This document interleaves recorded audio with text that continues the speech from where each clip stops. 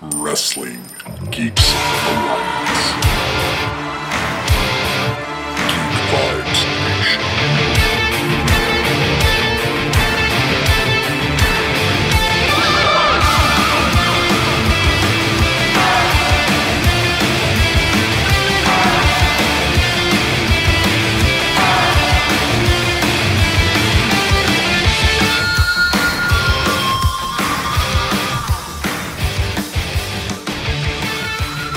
Hey, how are you guys doing out there? This is your friend and pal Dane Elms, and I have another enticing episode of Wrestling Geeks Alliance for you guys today.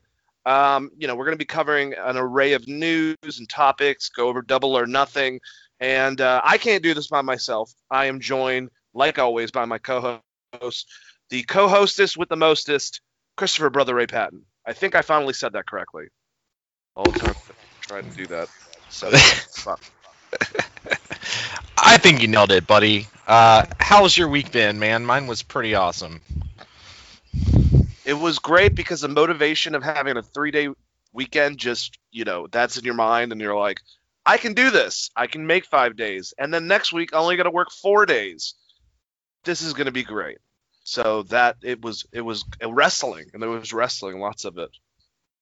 There was so much wrestling this week and so much good shit to talk about. And like you said, the motivation of knowing that you're going to be off Monday goes a long way. The Bon Jovi weekend, man, that 3-day weekend. That Bon Jovi weekend. Well, we're halfway there. I think we should be living on a prayer. So that didn't really work, but, whatever. Thank God I don't do segues for the show like I had to for Geek Vibes Live back in the day for some of our sponsors, because that was hard to do, and I'm terrible at it, apparently. Anyways, let's get into this show. I want to start by going over the documentary, Chris. The two documentaries, actually, on the Ultimate Warrior. A&E had theirs at a later date, decided, I have no idea why, to bump theirs up the week before Dark Side of the Ring had their episode. You would think that there would be, I don't know, a different reflection from the documentaries, but A&E was very honest for the most part. Definitely some glaring things missing. But I think those same things could be said about the Dark Side of the Ring. I think the Dark Side of the Ring one was respectful.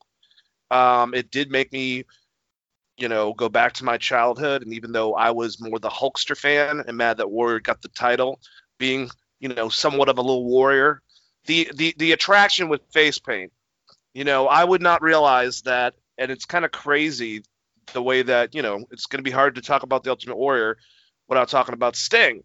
They started off as partners. They were young, just wanted to be bodybuilders. And obviously Warrior had issues of wanting to get better at the business inner workings, including the actual wrestling, where Sting wanted to be a student of the game, even though they both pursued it differently, starting off with bodybuilding as what they were trying to go for their career when they met in California. And I realized this, I don't know, I was just thinking about it, and I looked up the dates, is that Warrior won at WrestleMania, got the title, was going to be the new big head of the company going forward from Hulk Hogan. And honestly, that and one of his matches with Rick Rude, the other one was pretty bad, but he had a good match at Rick Rude, and I think two great matches with Macho Man Randy Savage, Ultimate Warrior. But the Hulk Hogan one's, I think, the most iconic, and it was very well put together by the Hulkster.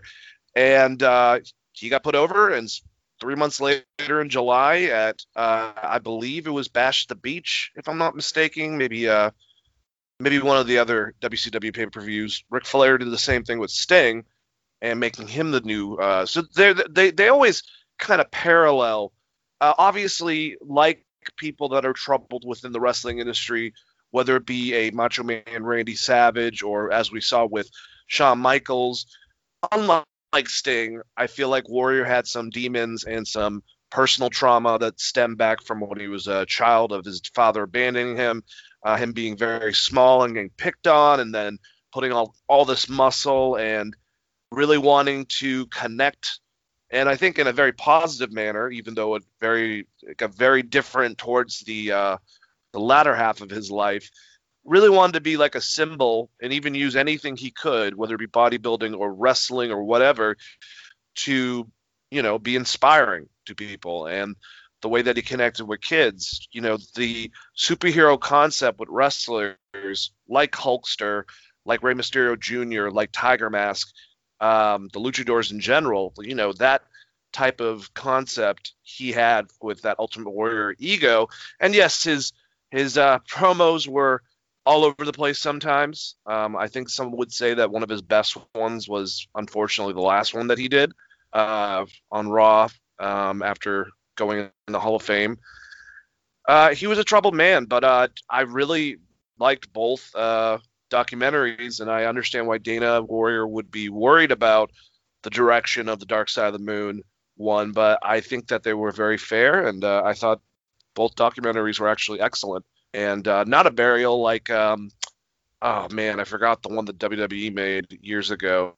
But what did you think about the documentary, just overall, or either of them, I should say?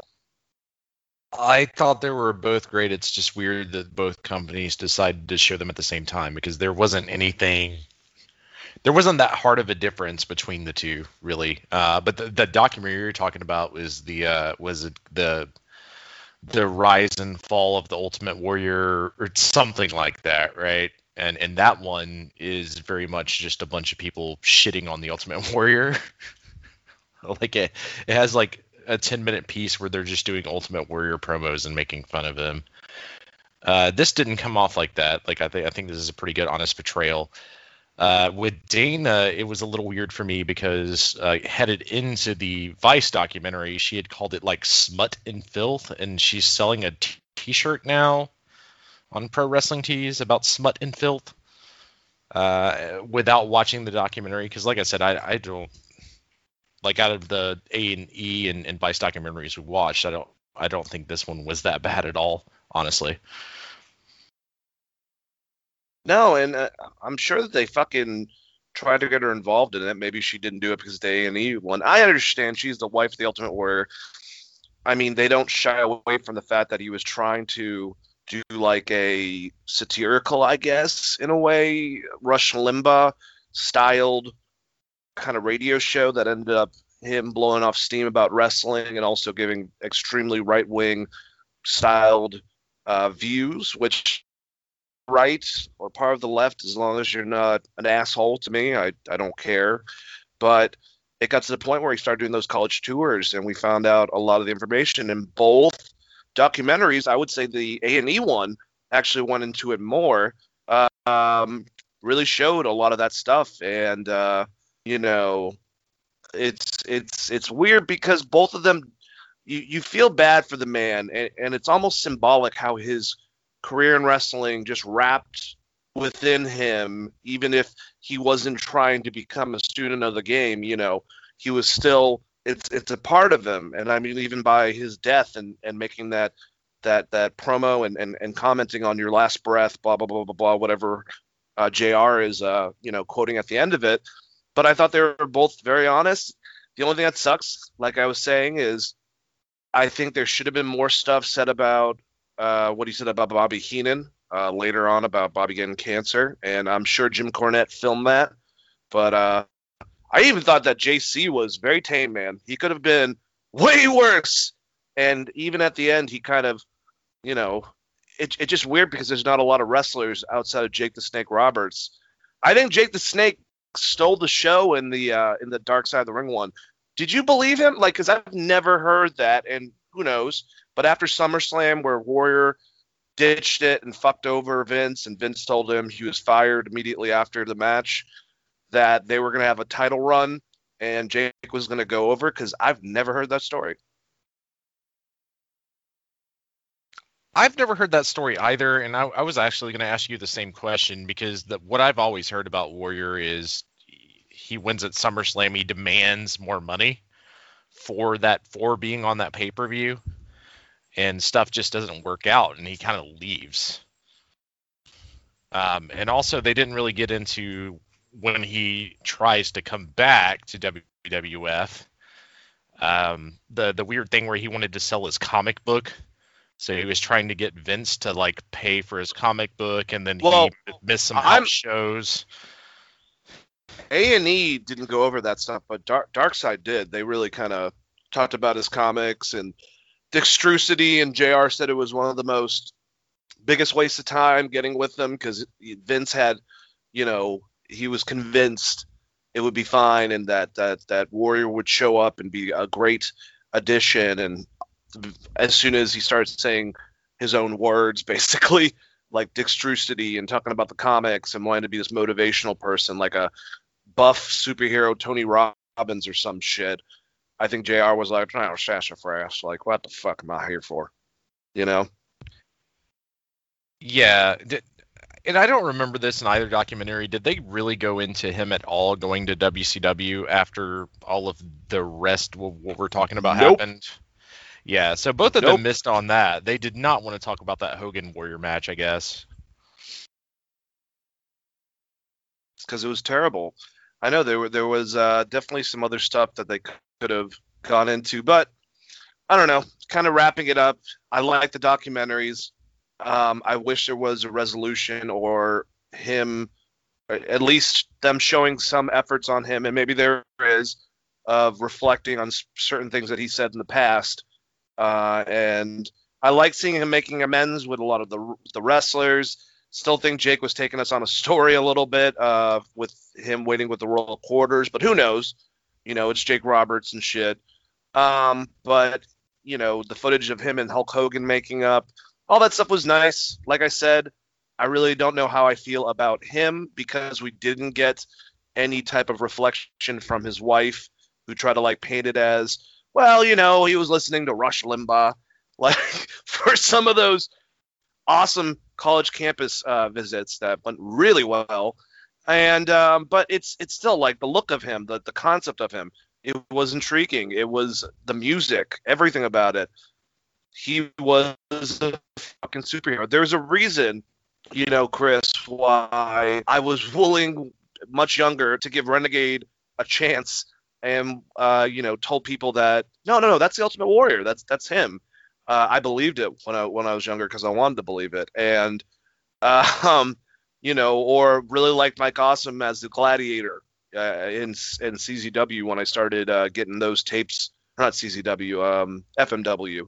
When I started getting those tapes, because he had that Ultimate Warrior-like thing, and fucking, seeing Joe Kofi as the Iron Man gimmick before he was in NXT UK, going against Kurt Angle and seeing his interpretation of this Viking Ultimate Warrior concept that he came up with, or I'm trying to think of right now, Odinson, who I've been high on for a very long time, in an awesome tag team on NWA, has been over in Japan stuff called The End. They could be a little bit of LOD, but I look at that dude and I'm like, he could be an Ultimate Warrior, like a new age version. It's a very intriguing character. I always liked his promos. I hated that he beat Hulk Hogan. I think I'm a couple years older than you, so that difference, in the outcome of their match might be different. But he was a presence and just kind of a sad but almost Shakespearean ending for his career of getting inducted, having his last promo, probably one of his best, very inspirational, and then unfortunately dying. And I hope that his daughter, the one that's the kickboxer that looked fucking awesome, gets into MMA and calls herself the Ultimate Warrior. I think that'd be really cool. I was like, damn, she's good. I don't know, but what last thoughts about it? Yeah, I appreciated both documentaries and what they were going for. And we've talked about this previously, but I think one of the best things that they do is kind of going into the family aspect. And some of the stuff that Dana said was a little heartbreaking, specifically around when he died, like his heart attack, right after that promo on Raw, and how she could barely lift him and stuff. That was very heartbreaking. There's definitely stuff to check out in this documentary, even if you're not a Warrior fan. And much like you, I think me and you've talked about this multiple times, maybe off air. Warrior was like a huge deal as a kid, for me at least. I think I liked Warrior more than Hogan. Like I had the Warrior wrestling buddy, for instance. Like as much as I didn't like him later on in life, there is still something about the nostalgia of how fucking big Ultimate Warrior was, like larger than life. And, I was talking about more modern guys like Odinson and Joe Kofi with his Iron Man gimmick. But I think, to an extent, certain things after Ultimate Warrior, maybe not necessarily like a superhero, but like certain things about Goldberg, Brock Lesnar, Batista kind of made you think, I would say, maybe even Ryback, and without getting the champion and becoming one of the biggest guys in the business at the time, had similar, I guess, aspects career-wise to Ultimate Warrior, probably in the negative way, but what are you going to do? But like that monstrous guy that has all this intensity, I think is a reflection of a style of not gimmick necessarily, of wrestler that Ultimate Warrior really embodied, basically. Yeah, I agree with you 100%. The only other thing I would say about this documentary is I'm really tired of like Sam Roberts and Rosenberg, especially because they're always wrong and not speaking factually. They're just like WWE talking heads, and it drives me absolutely insane on these documentaries. I remember messaging you something that Paul Rosenberg said, and I thought it was one of the dumbest statements I had heard in a very long. I can't remember. But I was like, what the fuck is this guy doing on here? It's definitely gotten to that level. I agree with you. Him even more so than Sam Roberts. But I forgot what he said, but it was completely unfactual. I have no clue what the fuck he was talking about. Yeah, and the thing is you've had 40 years to figure out Ultimate Warrior's career at this point. You know what I mean? Like, and if you knew you were going into it, doing a documentary, if you're not gonna take the time to do the research, like, don't make very, very important statements. Like, I don't know, it's just so weird. Every time like Rosenberg talks about WWF, it seems like, or these classic wrestlers, there's like a 5-year period where he watched wrestling or something. Like, it's just so odd. It's also odd that people just leave it in. Like, I would maybe put more focus on the wrestlers that were there with Warrior or New Warrior, whether for better or worse, than like spending time with Rosenberg talking about it.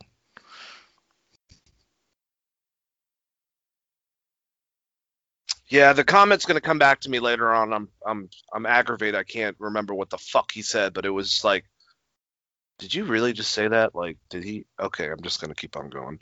But either way, good documentaries nonetheless. I mean, like we talked about previously, according to him, Macho Man only had a 7-year career, so.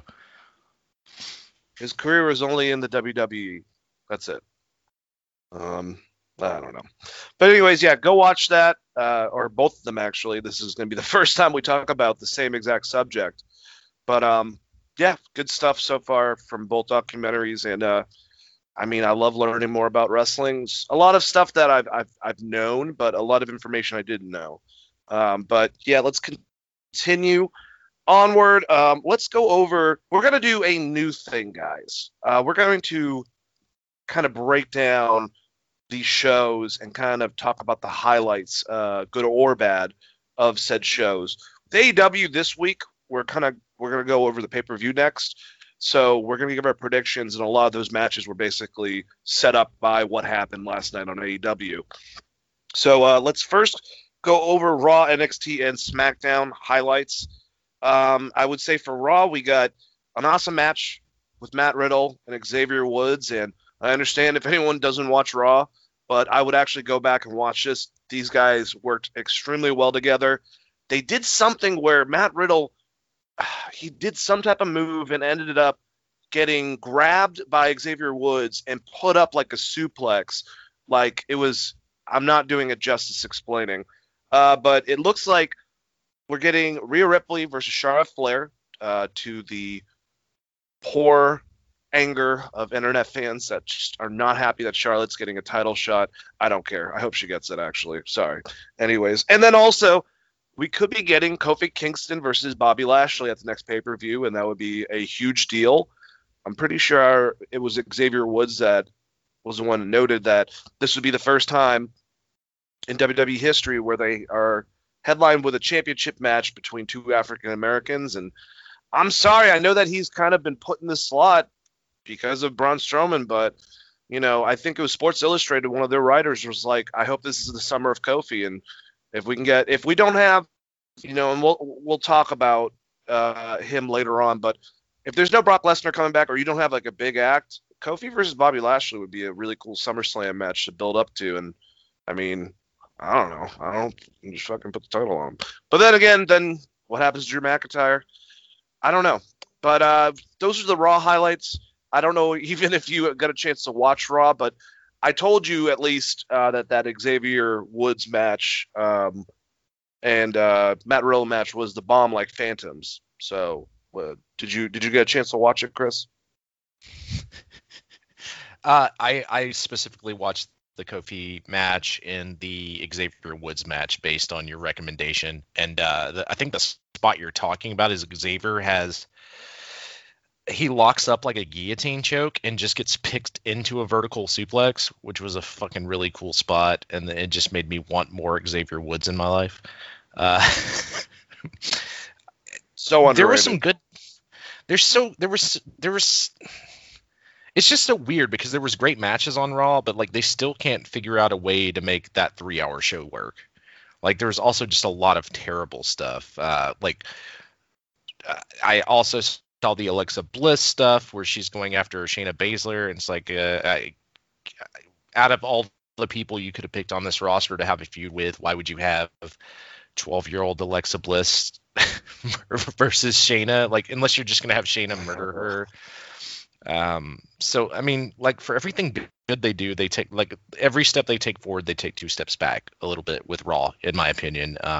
But yeah, I 100% agree with you. It'd be really, really cool to see Kofi and Lashley having a feud, right, for the title. But I definitely want more Xavier Woods in my life. But I've been saying that for years. Like I've been pumping up Consequences Creed for a long time. Yeah, he is incredible talent. And I hope that eventually, I think it's definitely possible. I think he'll be the last one, but I think it's very possible that all 3 of those guys will have singles, world championship reigns in their future. Kofi already got one, obviously, and who knows? Who knows how things are lining up? But just fun stuff to watch. Let's go to NXT, which I think had a really good show, Chris. I think the biggest one was the Balor and Cross match at the end of it. They had a fucking awesome match. I like Cross, Karrion Kross, and I think I've said this to you, is that he's not pretty. Like he's doing stuff, but it looks like it hurts motherfuckers, and it's not the most fluid thing. And I think Finn brought him to another awesome match, and of course, Cross won, and apparently, Chris, Finn Balor might be taking a step on the main roster between Raw and SmackDown. I don't know I don't know what the hell else he does in NXT, but I don't know if I would do that if I was him, because I feel like he'll go to Raw, and then I'm scared of that for anyone coming from NXT, even Finn Balor. Yeah, and it's also weird that they always have to send the person off with a loss, right? Like we just saw him lose to Karrion Kross, who's this big monster, and then he's going to go to either Raw or SmackDown, where there's 2 giant monsters as the champion. You have Lashley on Raw and Roman on SmackDown. Like you basically, I mean, the card's kind of stacked against this Finn Balor character, but I have to agree with you, man. Like as far as the match goes, Finn is just a really great opponent for these kind of wrestlers, whether it's like Lesnar, for example, in the past, or Samoa Joe in the past. Like he just works really well put into that situation, in my opinion. What I would love to see with this version of Finn Balor, even if he were to come to Raw, and we would have to, deviate. Well, I don't know, because they're tag champions right now on Raw. AJ's with Amos, and obviously we kind of see maybe where that's going, where something will happen. But all I'm saying is that if you want to do something more original with Finn Balor, him and AJ had an amazing match, and that's pretty much the only interaction we've had between the two of them. I would love AJ as a heel in a long program, and it really doesn't have to have titles involved anymore. These guys have gotten in, into their careers. They both had their accolades. I think everyone hoped that Finn's Universal title run would have been longer, but it wasn't. But he's like, what, a 3-time NXT champion? He's done a lot of good stuff. AJ's done incredible stuff. Why not, like, a really heated rivalry? Not, when I say like Chris Jericho and Shawn Michaels, I'm not saying like them, the people, but like what they did. They made it about the feud and not the title. I think that AJ and Finn really could have some amazing matches and build up to an awesome heated rivalry if they were to put Finn on Raw. I could definitely see that. And who doesn't want to see Finn Balor versus AJ Styles, right? Like, just if it was a one-off match, I would be stoked about it. But I would absolutely love a feud if they were able to build something out like that. I'll just put it out there for everyone. Other than that, though, man, you had Frankie Monet's debut. I loved Walter going off on Imperium, and it was like he was the Emperor from Star Wars on the TV screen, just yelling at them. I loved the interaction with Grimes and Ted DiBiase, and then LA Knight getting involved kind of threw me off a bit. I'll admit that. And I think those are all the main things. Oh, Pete Dunne. I forgot the match that he had, but I remember. Oh, Bobby Fish. They had a really great competitive match. That was good. So I wrote these earlier in the week, and my handwriting's terrible. And then I just want to say, before I go back to you to kind of wrap up what else you liked from NXT, can we get an interpromotional, since we're doing that?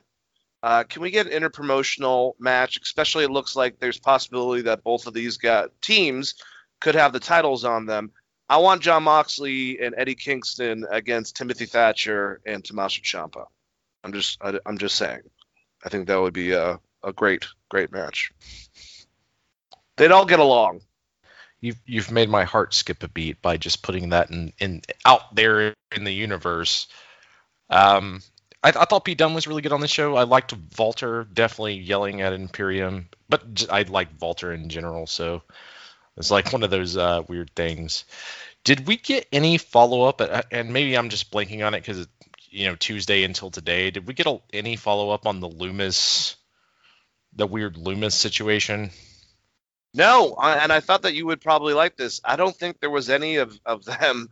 Oh, no, that's right. Indy Hartwell had one scene where she was looking for Dexter Loomis, and she went in this room, and she turned off the lights, I think, and everything was like pictures of her, like really creepy, like a serial killer, and like, all glow in the dark. And instead of being obviously like most people, like repulsed or freaked out from it, she was like, "He still loves me!" and ran off. And I realized that even though this is kind of funny, if Dexter Loomis was doing that against his opponents to get in their head, God, he would be built up better than this weird fucking love puppy. I don't know. They've completely just gone off the rails, I think, with that whole thing. I think it would be really funny if Austin Theory starts getting jealous and just has Stockholm Syndrome, if you're going to do something with this storyline. Oh my God, I would love that. I thought you were meaning with her, but that would be hilarious if he's like, "I thought you liked me." Oh man, I would love that. Speaking about, not the greatest humor most of the time, at least it doesn't land for me. The stuff that has been landing, Cameron Grimes, fucking Ted DiBiase, thought they did great, Chris. And then I don't know what that is. LA Knight and Cameron Grimes going to fight over the $1 million belt or something. I have no idea where they're going with that. That is a very good question. I mean, it definitely seems like they're headed towards that belt coming back, the $1 million championship. But I have enjoyed the stuff with Cameron Grimes and Ted DiBiase, whether it's like the pawn shop skit or some of the other things that they've done promo wise. LA Knight being involved is what makes it a bit weird. But I think that just speaks more to the fact they don't know how to book him. Like at all. Oh well, but good NXT, definitely good main event. That's all I have to say about NXT. Do you have any final thoughts? No, outside of I thought it was a very, very good show. An easy watch for sure. All right, let's move on to SmackDown from last night. I had the high hopes. I was like, yeah, I'm going to watch SmackDown, and then I'm going to watch Dynamite because they're my two favorite wrestling shows. And I decided to drink. It was Friday. I had a 3-day weekend. I was excited about it. Passed out at 8:30. Woke up at 8 o'clock in the morning, and I watched them back to back. So I'm ready to talk about some SmackDown. Street Profits and the Usos.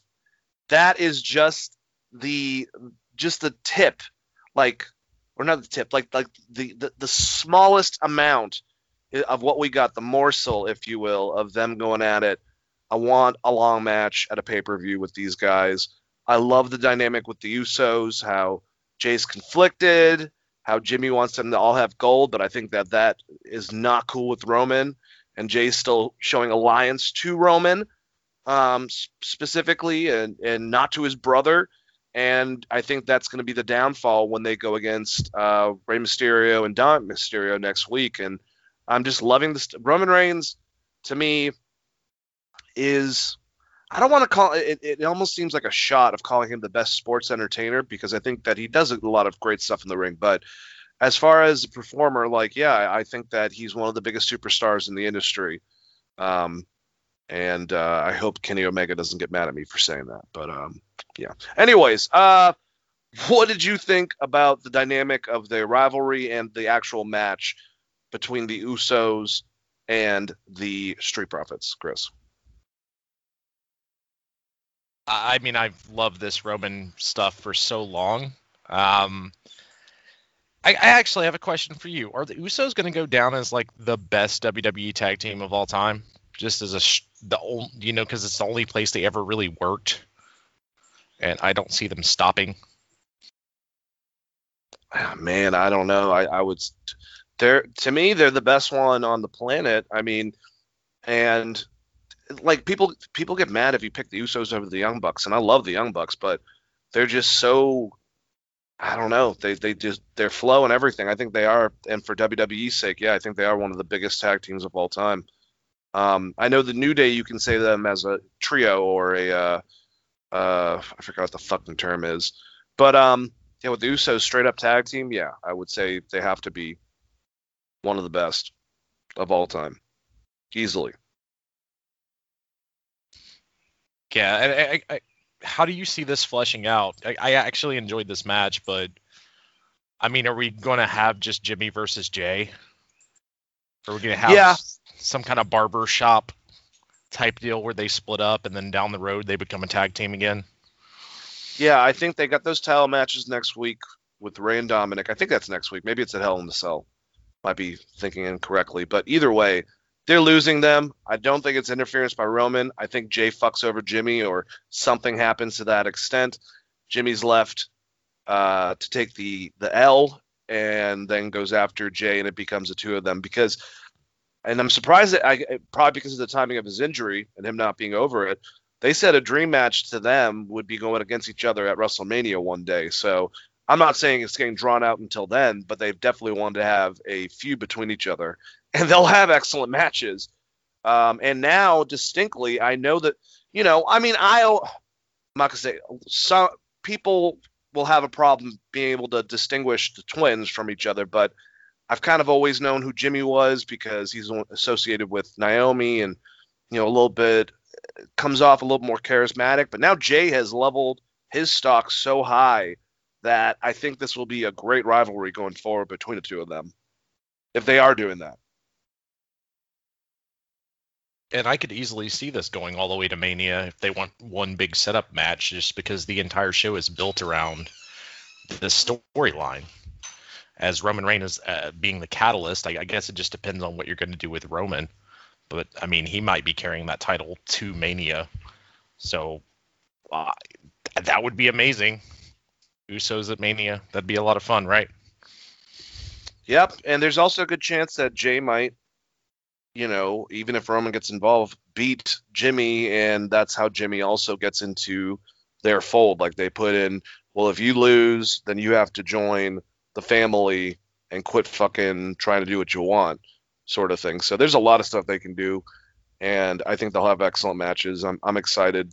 The Usos are great, and maybe we'll talk about it soon. Maybe we'll get them against their good friends in the future. A little bit of God energy, if you will, Gorillas of Destiny, and we can see the Usos go against Tama Tonga and Tonga Loa, the battle of the Polynesian brotherhoods, and fuck, that would be great. That would be absolutely amazing. Also, we need more Alpha and Sika in our lives. What the hell? They did that one thing with Roman. Bring him back. Let's do it. All right. And then some other stuff that happened last night. I thought Natty and Tamina, they had a good match against the Riot Squad. Riot Squad looked awesome. They took out Tamina right at the beginning. She was gone for most of the match, destroyed and dominated on Natalya. I think she got her with a roll up towards the end, but it really showed that as far as working as a fucking tag team, I think we've said it a million times, Riot Squad might be the best. And for most of the women's division on Raw and SmackDown, they work like an actual tag team, and they're not just two people put together. You know what I'm saying, Chris? So they won in defeat last night, in my opinion. Yeah, I mean, me and you've put them over as a tag. I mean, out of the women's division and tag teams, they're the only ones that actually make me think they're a tag team. Yep, no, I completely agree. But they had a good match. KO got screwed, and now he's getting a title match next week with Apollo Crews. He got a thumb to the throat and was selling it like a mofo. Definitely like that. Bianca Belair had her match against Carmella. Honestly, like she has gotten better in the last couple months in the ring, and I like that there's still. I don't know where Sasha is.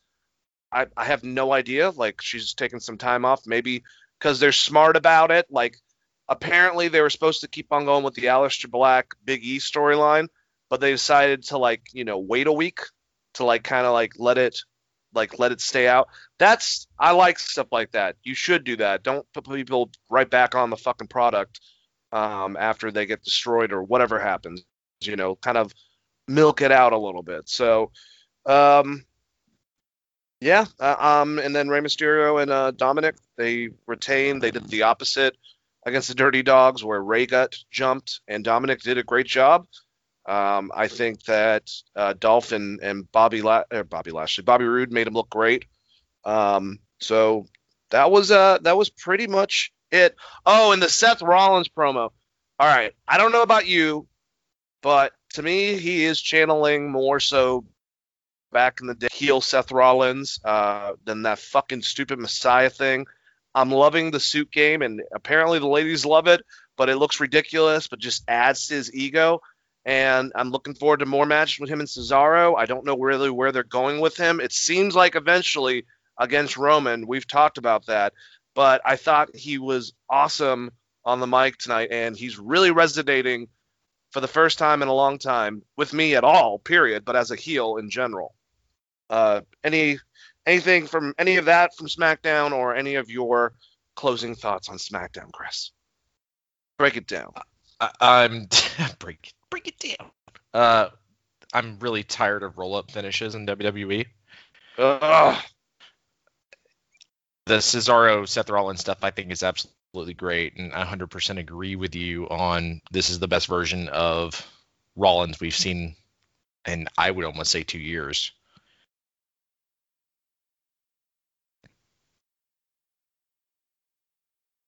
Yeah, I could definitely agree with you on that.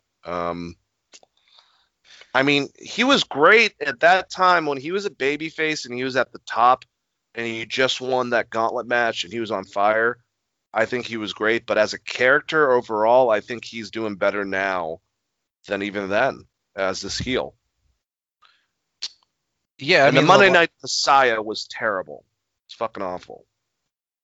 yeah, and, well, I mean, him losing the group too with AOP just disappearing didn't help, but it was just kind of a bad idea.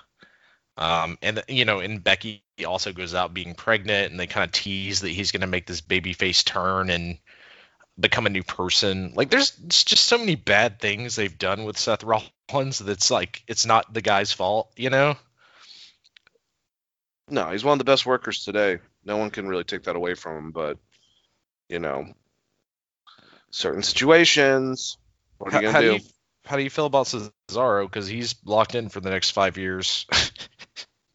Hey, man, I love Cesaro. I think they're giving him a push. It's a slow push, but, I mean, I thought he had a good match with Roman. I think he's had some great matches with Seth, and I think that him being in that area, even if he doesn't get to it yet, I think that they're actually priming him to eventually get that title, or maybe go to Raw and get that title, but trying to put him on a different level than they had him beforehand, for sure. Yeah, no, I mean, the only reason I pose that question is it seems like they are giving Seth another push, and Cesaro's kind of the obstacle in Seth's way right now. So I don't see Seth Rollins winning in this feud. Dude, if Cesaro came out in the 70s, he would have been the fucking WWF World Champion. With his athleticism mixed with him just being this great representation of Sweden, this European hero. I mean, that's what Ivan Putski, fucking Bruno Sammartino, and even Pedro Morales for Puerto Rico was. I mean, they loved baby faces like that. So it's like I've said this before. It's like Walter, he would have been a perfect heel in the fucking 70s. I think that Cesaro, it's like he's from the wrong era, but he moves like guys from the modern era. That's the weird thing. Yeah, it's so weird with Cesaro because I feel like he could go anywhere and be a top guy if used properly. And every time we kind of vaguely talked about this on one of the previous podcasts where it's like, what's Chris Hero doing? Maybe throw them back together as a tag team or something. Like, I just don't. I love Cesaro, but I don't want to see him have good matches and lose every week. No, I agree with you. I do. I think he has a better chance, honestly, on Raw as being as being the champion, honestly, at this point than SmackDown. Do you agree? I think it. Yeah, I do agree. I think it's a better fit just because of what we've seen with him on SmackDown so far, and he could show up and be a huge opponent with Bobby Lashley. But maybe they're going that way because we're getting a mashup or whatever, invitational. Is that what they called it? Yeah, I think so. All right, so that was the WWE stuff, and guys, I might if I get a chance to watch MLW or Ring of Honor from the week before, or any of these major stuff, NWA, which their number one contender actually is now. Oh man, I want to say Dick Murdoch, but that is not right. It's fuck. We were just talking about him, Chris. Help me out. Not Dick. Trevor Murdoch. Trevor won the Battle Royal. He's going against Nick Aldis at the pay-per-view for the NWA World Championship. He cut a great from the heart promo. He's definitely got that good old boy factor. You know, not the pizzazz or what the hell's the jive, if you will, that Dusty had. But just talking about Harley Race, who trained him, part of the same class as CM Punk and Nick Aldis. And, if he was there, and really good stuff. I'm looking forward to their match, and I don't think Trevor's going to get it, but, I mean, Nick Aldis has had it. He's had it for over a year and a half, and he only lost to Cody for a short amount of time and had it for, I think, almost a year before that. So is Trevor Murdoch the guy that could take that title off of him? I don't think it is, but I'm just wondering what you think.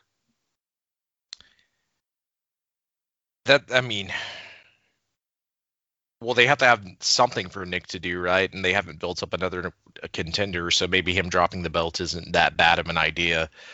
And Trevor Murdoch, he does it's like the 1970s badass kind of thing. And I can definitely see like shades of Harley Race just with his general look and the way he works in the ring and stuff. So I didn't know that he was trained by him. That's awesome. Yeah, that's. I guess a lot of people like. I don't even realize like Harley's trained a lot of people in the industry. I mean, part of it obviously was his school, which after a while, when he became less mobile, he was more of like a talking coach, if you will. But back in the early 2000s, when he was training Punk and Murdoch and Nick Aldis, he was still, he could still go. So he was still kind of showing guys. I think they're one of the last classes of Harley Race where he was able to like physically show stuff, if you will. God, Harley Race is a fucking god. Yeah, he's so fucking great. What a badass. Yeah, I mean, because if he beats Trevor and retains the title, I'm assuming they're going to do something with NWA and Kenny Omega, because there's just no one built up to the level of what you would need for a title picture other than doing something else or bringing someone in. Yeah, well, we'll have to see. Another thing that on NWA that's suiting up and kind of will transition to the first pre-show match on Double or Nothing coming on Sunday. I think that it's so weird that we have on Sunday in the pre-show match, it should be one of the better matches. Riho is going against Serena Deeb for the NWA Women's Championship. They're both AEW wrestlers, but Thunder Rosa has been having a huge feud with Camille, and basically the winner, from what I know, the winner of their feud will be going against the winner of this match. And and I was saying this on Tom Clark's Main Event a little bit, I think that it's kind of shows that if Serena Deeb retains, I think that Thunder Rosa is going to win that title back from Serena Deeb. I think that makes the most sense. But if somehow Riho wins, I think Camille's actually going to beat Thunder Rosa, and she's going to beat Riho and then take that title back as a heels champion. I don't know if that's going to happen, but that's the way I looked at it, Chris. And what do you think about this match? Because honestly, even though it's on the pre-show, Riho is an excellent, small, agile babyface, and Serena Deeb is one of the toughest women's wrestlers on the planet, and technically sound. So I think they should have a great match. I see Serena Deeb winning, but calculating with the NWA situation between Camille and Thunder Rosa, what do you think is going to happen to that title when it's all said and done? Well, this may be an up in the air thing, but what's Mickie James doing, and when is she showing up at NWA? If she comes, it would have to be, so if it was April 15th, they were let go, I would assume it would be July 16th when they're available, if they had the 90-day no compete, and it looks like most of them did. So I don't know which ones did not, but I think Mickie did get one of those non-compete. Yeah, the only reason I asked that question is I could see Serena Deeb just holding it and them doing a four-way match with, Mickie James showing up as kind of a surprise opponent.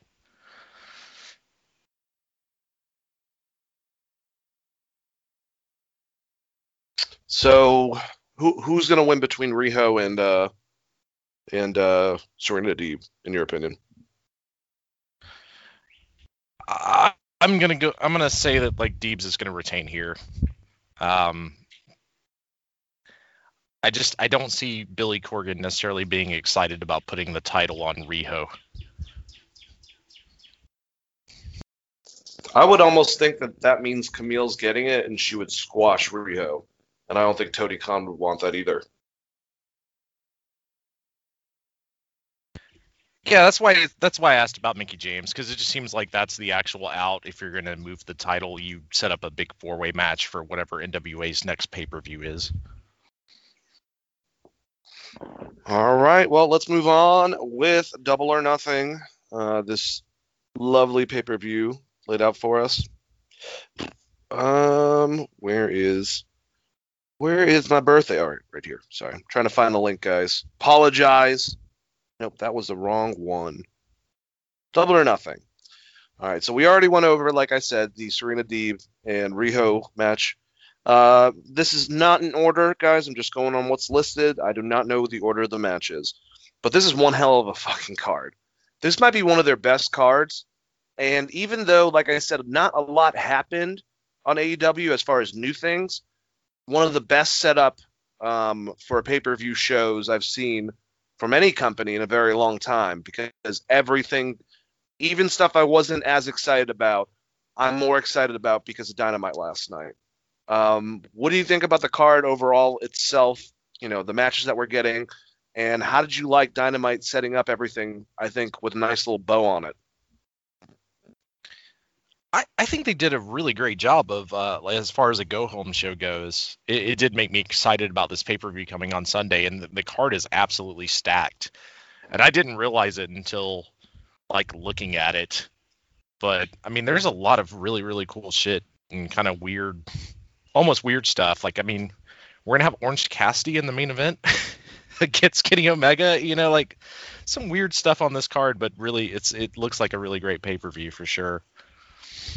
So yeah, I'm curious of what you think. That pop that he received last night, and I loved having an audience. My God, I posted back to Raj Giri from Wrestling Inc.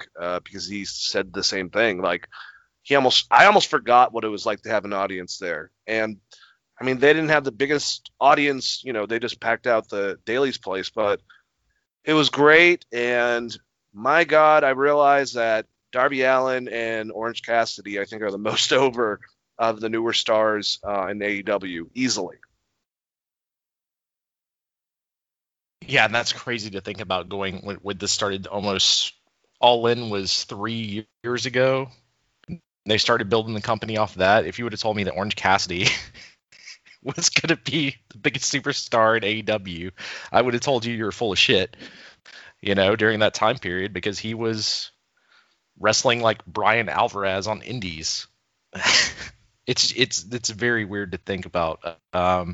Yeah, him and Darby by far are their two biggest baby faces, but it's completely crazy to think about, because if you looked at that roster, not knowing the show, if you looked at the roster and looked at who they are, they wouldn't necessarily be your go-to of like, these are going to be the big stars. So what you're saying is Danhausen has a chance to have title house. Very evil. There's a great picture of the two of them in the back. Apparently they're good friends. I love Danhausen, so anytime I can make a shout out. I hope you get the Ring of Honor title. I mean, shit, if Jay Lethal's not going to have it, fuck it. Put it on Danhausen. Let him beat Roosh. I would love Danhausen having that title and somehow bringing out the black machismo of Jay Lethal. That would be just absolutely incredible, the promo battles. Oh my God. You know, I love Ring of Honor for the fact that it's very sports based, and we're kind of turning into sports entertainment, but that would be amazing. That would be fucking phenomenal. Yeah, I mean, they're still going to go out there and have a 40-minute match, right? So that's just Ring of Honor. Yeah, it's still good shit. It's good shit. Such good shit. All right, let's continue on this.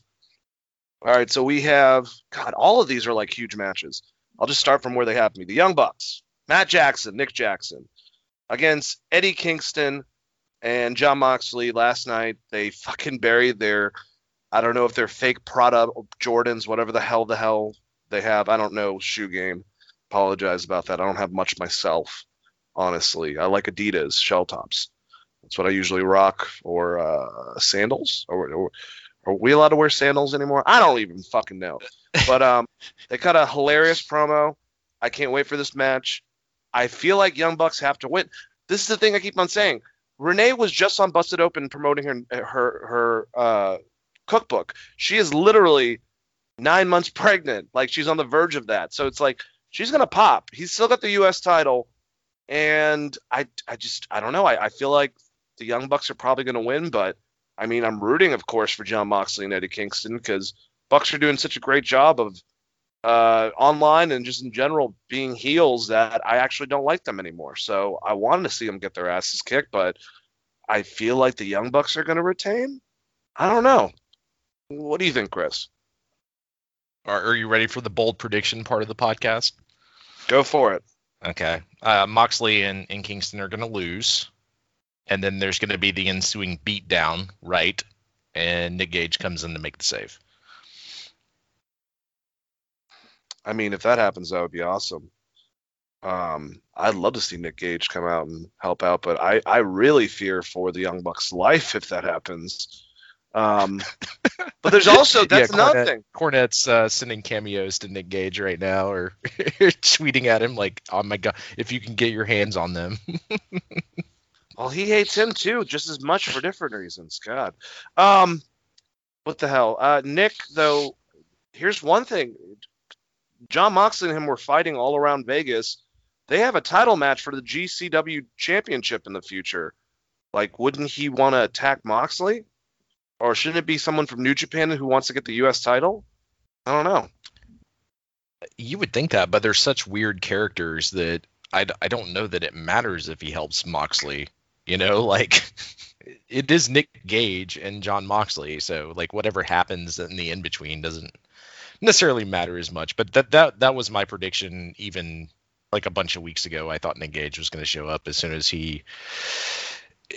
we knew that bio was coming up. I mean, I love that idea. I think that would be great. There is a mystery person,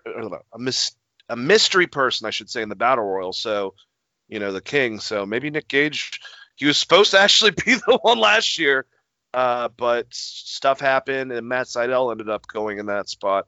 So that's also pretty interesting. I don't know. I think that might be Samoa Joe. Samoa Joe, same thing, though. If he has a 90-day non-compete, he can't do shit until July. It depends on how that contract was written because he was released. He didn't quit.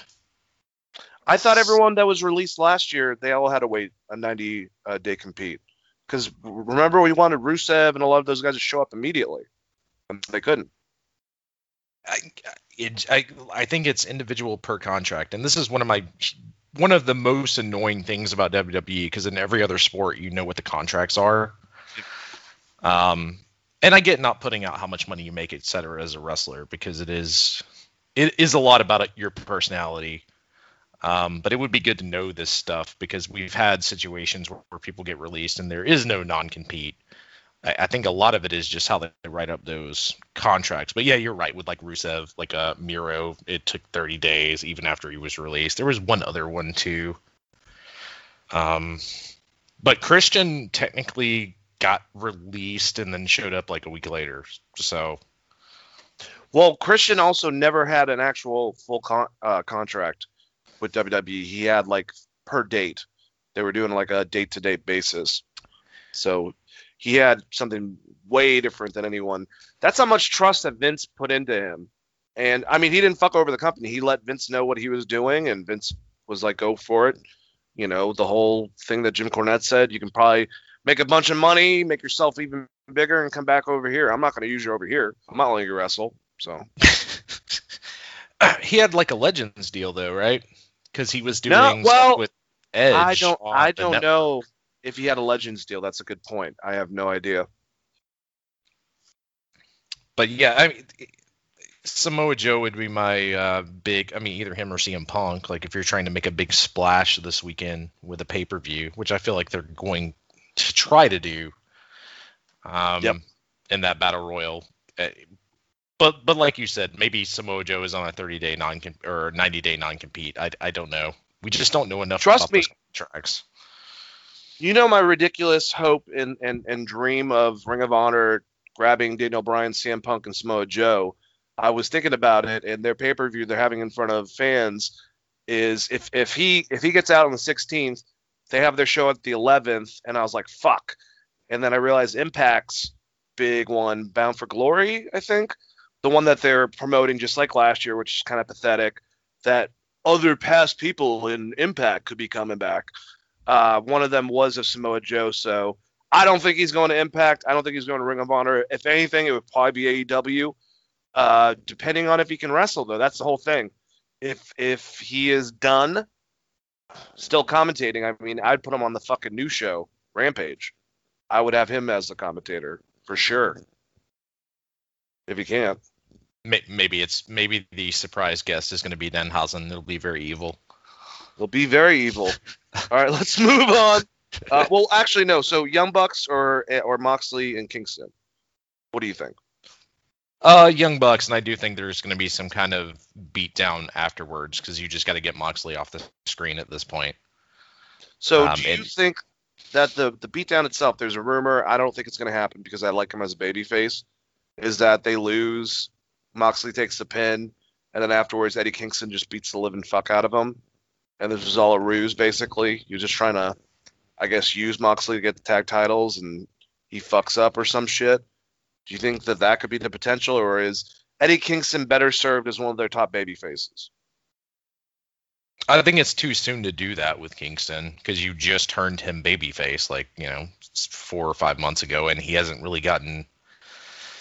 Him and Moxley haven't been together long enough for that to really mean anything. It would be more like someone like Sick Nick Mondo or Nick Gage showing up and becoming his new tag team partner. There's a death metal guy for you, or death match guy. Anyways, check out Shlak.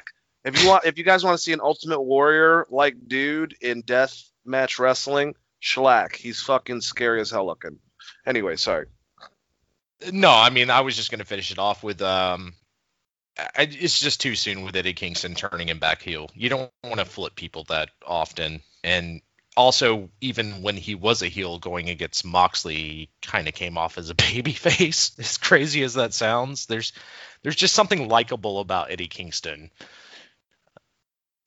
He's got the big guy who's tough type of, thing going for him. I mean, he's a little bit more aggressive usually with his message, but I think Mick had that. I think Dusty had that. I think certain wrestlers, you can have that type of, I'm a tough guy, but also, aren't I just lovable?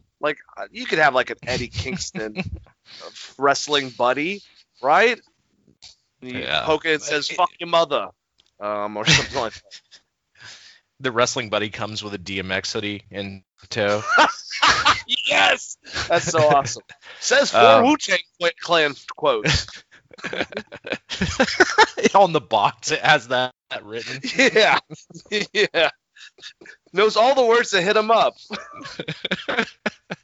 I will say this about this company. They don't need any more fucking heels, so I definitely wouldn't turn Eddie Kingston right now. I mean, almost the whole goddamn roster is heels. That's why Orange Cassidy is the biggest baby face they have. No, that's a very good point. But yeah, this should be an awesome match, and I love Eddie Kingston and Jon Moxley. I don't care if they're not the most crisp wrestlers. They look like two guys that could fucking get in a fight and beat the shit out of you. I loved, what, man, why the hell am I blanking right now? Oh, what Tom said yesterday, that they're the Riggs and Murdoch, if you will, of AEW. Maybe Funkin' fucking Foley, that type of two-man camaraderie that we just need, just like Tommaso Ciampa and Thatcher, the toothless wonder, toothless Timmy. Yeah, it's very much to me like a Dory Terry Funk situation, and definitely not necessarily the people you want to meet in a back alley after you said something at them at the bar. Yeah, I agree completely. But all right, let's get to the Battle Royal. Casino Battle Royal for AEW World Championship opportunity. Number one contender. Well, no, they're not number one contender. They just have a title shot in the future. So I guess technically they're whatever. I don't know. So we have Christian Cage, Matt Sydal, Powerhouse Hobbs, who is right now actively feuding with Christian Cage. They were fighting in the back last night. Penta El Zero, Miedo, Jungle Boy, Matt Hardy, Mark Quinn, Isaiah Cassidy, The Blade, Evil Uno, Colt Cabana, Preston Vance, number 10, Griff Garrison, Brian Pillman Jr., Max Caster, Anthony Bowens, QT Marshall, Nick Camarado, Dustin Rhodes, Lee Johnson, and we don't know who the last person is, just like the last 2 years. So it's going to be someone, I'm assuming, new to the roster. It could be someone from another company. It could be someone from Impact or something like that, or it could be a new signee. We don't know, but it's pretty intriguing. Lots of big names. I am going to go, Chris, as much as I'd love to say, just fucking give it to Pentagon. Although he would lose against Kenny Omega, but just let him win it. Christian Cage, and my dark horse pick that I don't think is going to happen, but I'd love it just for the match, Brian Pillman Jr. I would love to just drop a rocket to that kid, and he's said many times one of his dream matches is Kenny Omega, so he's a big fan. Neither one of them would win. We're going to take that off, but those are the guys I'm looking at. What do you think? I think those are both great picks, and if they were really, really going to push Brian Pillman Jr., this would be the perfect time to do it. Just have him win the damn thing, like you were saying. But I'm thinking whoever the surprise entrant is, or Christian Cage, as far as who's going over in this match. Yeah. All right, and let's talk about the to be announced, or the secret person, if you will. We Nick Gage was thrown out a little while ago. I forgot who you suggested. Samoa Joe, obviously. I mean, if this is what Sella Monster said, and I mean, if all of a sudden, instead of Flight of the Bumblebee, the Final Countdown started playing, Chris, and Bryan Danielson runs to the ring, would you shit your pants? Yeah, I would probably throw shit around my house and be very excited for sure. You're a monkey, just like I just start throwing shit off the couch, not even at the TV, just of excitement of that. Like, that would be so amazing. Just something about Europe. I'm like, oh man, I'm so hyped right now. I think Tony would pay for that for Daniel Bryan. I mean, or he could pay for Fly the Bumblebee. I mean, both of them were his theme songs, but, and I think those are public domain. Yeah. Hell, he's already paying for, Where Is My Mind by the Pixies, so why not at this point? And like we said, instead of, if he can get the rights from Whom the Bell Tolls, if he couldn't, if Nick Gage is that person, Pantera, walk. I mean, I think that would be perfect for him to come out to. Just want to say that. Listen to me, Tony. Buy the fucking thing. Respect. Yeah, it would be so great. What if it's Sandman and they just play Enter the Sandman? He's the TBD. That would be great, man. That'd be amazing. But Moxley would be pissed that he wasn't in the damn Battle Royal. Be like, what the fuck? You put fucking Sandman in the Battle Royal? I don't even want the match with Eddie compared to that. And he's like, oh, thanks, man. Fuck. Win the fucking titles tonight. Run in. Yes, just so he can do the kendo stick. What the hell is it called? Russian leg sweep with them. Just runs in real quick. They take out whoever, Matt Hardy or Mark Quinn and Isaiah Cassidy. There you go. I don't know. I have no idea who could be in that spot. I mean, obviously, yeah, there is those Daniel Bryans, those CM Punks, Samoa Joes.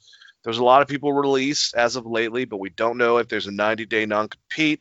I'm trying to think of someone big in the indies that's available. I mean, I don't know, Tessa Blanchard. I fucking no clue. So is EC3 signed? Yeah, he did sign a contract with Ring of Honor, so he's exclusively with them. So I mean, Andrade maybe. That would be a good one. That would definitely be a good one to promote what's going on. Or Moose too. You have a lot of people from Impact too, like Sami Callihan, who got fucked over for the title. There are some people over there that would make a lot of sense to want to be involved to go against Kenny in the future. So, and Kenny never responded to Andrade calling him out, right? Or did I miss this? Was it like being the elite or something? Okay. He had a Twitter message that was funny. He was like, I'll see if I can find it in my calendar. Something sarcastic. It was pretty funny. Yeah, that would be a good. I mean, if you're building inner brand, like Andrade didn't get the response he wants, so he shows up and wins this battle royal to fight Kitty. Dude, how's it knowing that Ric Flair hangs out with Roosh and fucking? Well, I mean, he is obviously with his daughter, but Andrade Cien Almas. They hang out in the Caribbean and shit. I want to be with them, drinking a cocktail. Yeah, that just sounds like a really, really fun time. At the end of it, like, Rick gets so drunk that he remembers that he can speak Spanish because of all the years in Puerto Rico and Mexico, and starts, like, just riffing with them. They're like, whoa, dude, that's cool, man. And like Andrade's like, Roosh, he does this every single time. He can't do it until he gets really hammered. It's, woo! Sorry. Anyways. Yeah, I was gonna say, like, I feel like I would need to learn some Spanish before this trip for sure. That would make me want to learn Spanish for sure. You get to go hang out with Andrade and Ric Flair. All right, well, let's continue down the thing. Andrade would be a perfect person though. We got Sting on Sting's first, as has been said many times, in-ring return, going against Scorpio Sky and Ethan Page. Look, at the bottom line with Sting, and this is not just because he's my second favorite wrestler of all time. If he wants to get in the fucking ring, he should be able to get in the ring. I think that he's working with two guys that are capable of having a great match with them. I love that Scorpio Sky was able to do, because I told you a long time ago, well, Scorpio Sky said that he'd love to work with Sting, that he was completely blown away, that he's a huge fan of him. He was doing the Stinger Scorpion Deathlock for a while, as well, because his name's Scorpio Sky, but as in homage to him. And now he's a heel going against him. He must be excited, so I'm happy for him. And I think him and Ethan Page, Ethan's had a great rivalry. I've seen a couple of the matches of him and Darby's rivalry in Evolve, and they destroyed each other. So I'm looking forward to this match, and I think, I think the smart thing, honestly, and this is crazy, have Scorpio Sky and Ethan Page win. I don't know how that makes Sting look, but Darby Allin can take a pin, I think, in a tag match. It's not going to really hurt him at all. And I would assume if you're pushing this tag team as a top heel tag team, losing to Sting and Darby Allin is probably not going to help them. I don't know. I could be wrong. What do you think, Chris? No, I agree with you on this. I do think Scorpio Sky is probably, he might even get the Stinger Deathlock on Darby Allin. I'm not that, I know a lot of people are very fearful of what's going to happen with Sting, but I'm pretty sure it's just going to be Darby Allin selling the entire match and then Sting coming in and hitting 3 Stinger splashes. And, being the Robert Gibson, basically. Yeah, I'm not that worried about this. If it was if it was him versus Scorpio Sky in a match, like a singles match or something, I'd be a little more worried, but he's definitely just coming in as the hot tag and hitting some Stinger splashes. That's pretty much all he needs to do in this match. Yeah, no, I agree with you. Should be fun though, man. I mean, another great match on here. Then we have listed Miro, the TNT champion, going against Lance Archer with Jake Roberts. I think they did a great job getting me excited about this match, but I don't know who I'm rooting for, who's the actual baby face, because Jake was very heelish. Side note, before I actually get into my prediction about this match, even though I think Miro's going to win it, I think they need to take Lance Archer and Jake Roberts, split that up. I think that Lance Archer is really good as a babyface, especially kind of like a Psycho Sid meets Undertaker American Badass style. And I think that that's not a bad thing, but I think that Jake is just out of place. He always gets cut off. I don't know if Lance Archer really needs, a manager, because like I said, every fucking time Jake talks, he kind of cuts him off and then, goes off on his little crazy rants. So that's just something that I noticed. I don't know what I would do with Jake, but I'm sure there is some heel that could really benefit of being with someone that sinister and, help them out. So I don't know. Is that just me, Chris, or are you not feeling the Jake Roberts Lance Archer thing like I am, or do you like that pairing? I liked the pairing when they were going to have Lance Archer just absolutely murdering people, and they gave us those video packages where he's just fighting in the backyard and stuff, but they've completely changed who Lance Archer is as a wrestler. And also, he's a good promo. Like you said, I don't think he necessarily needs a manager. So once they took away the aspect of the character, it is a weird pairing now.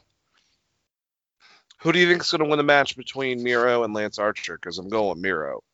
So that's not going to help out Lance Archer at all. But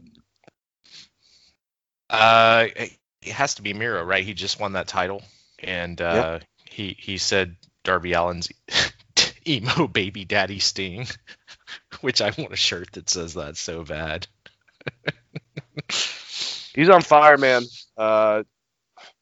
He's definitely raised his stock since that whole entire video game fucking best man shit. I mean, he's coming off. He really reminds me, and I know obviously one's from Iran and the other one's from not Russia. That's what they told us, but that was a lie. Where's Miro from? Bulgaria. Bulgaria, thank you. But I mean, he reminds me of Iron Sheik. He really does. Something about his attitude and everything, his intensity. Yeah, clutch. especially the camel clutch and him cutting the crazy Miro promos that he's been doing recently is very Sheiky, baby. I love it. I dig it. I want them to dive more into that, honestly, and just let him be him. And that me and you both were super high on Rusev coming in. The problem was they just put him in a very, very bad storyline. Yeah, no, that's true. It's I didn't get it. What was I gonna say? I don't know. This should be a really good big man's match, and I see Miro getting it. And I was trying to think of like who I would put Jake Roberts with when I was pondering between the promo they had last night and then the interaction between him and Rusev.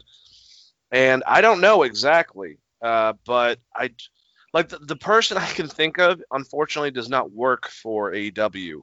He works for Impact Wrestling. And I don't know, unless you want to try to like make Joey Janela a super heel.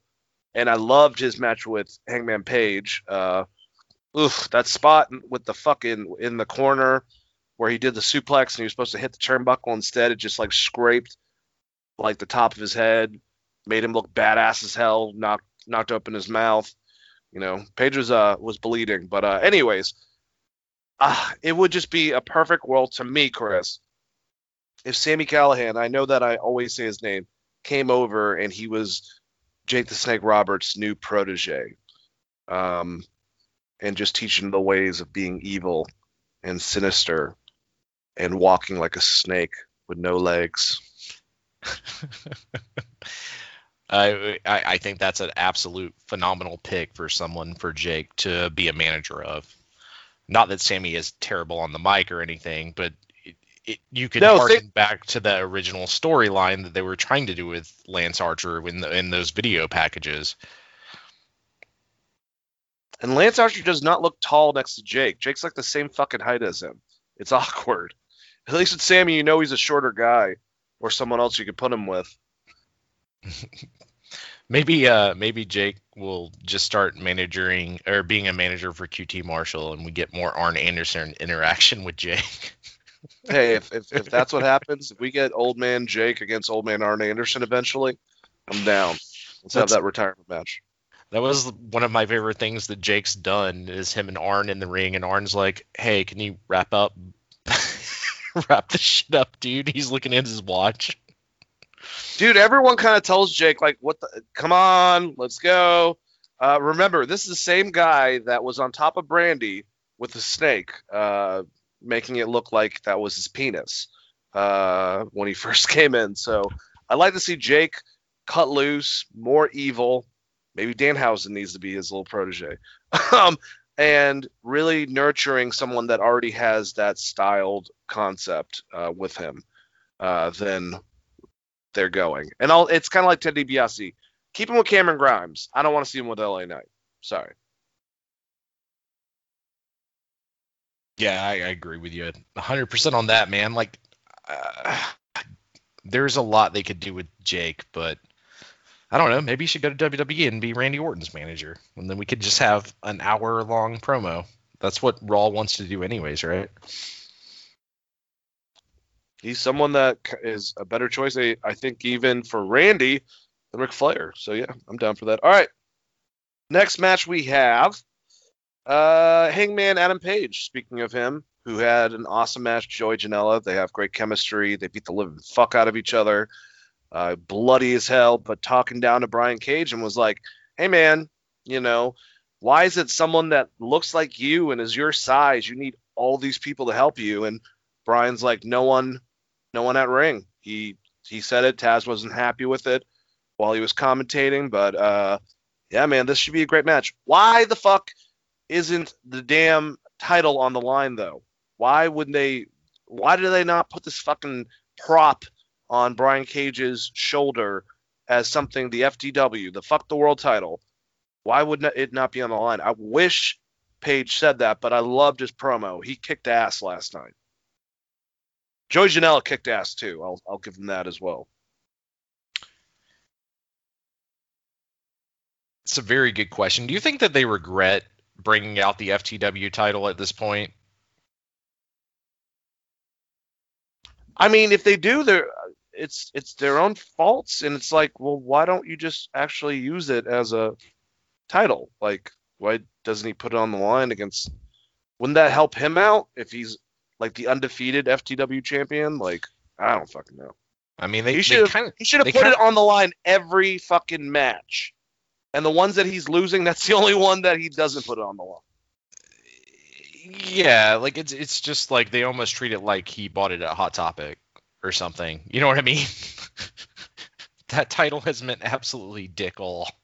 It's on WrestlingTees.com. Also, I don't know that Brian Cage was the best person to put if you're going to do the FTW title. Like, he's not necessarily the guy that would need it anyways, right? Lance Archer, Eddie Kingston. To me, those are guys that kind of scream FTW title. Not so much. Even Rusev. I mean, Miro. Yeah, I mean, you would want someone similar to Taz, which he is not. No. I agree with you. All right, let's keep on going. We have Cody Rhodes with Anthony Ogogo. A million people on both of their sides. They had an awesome weigh-in. I liked it. Cody, out of like all the past wrestlers, I would say, babyface-wise, is definitely one of the more over people. Even though there is a large chunk of his fan base that's not actually a big fan of him. But I love fucking Cody.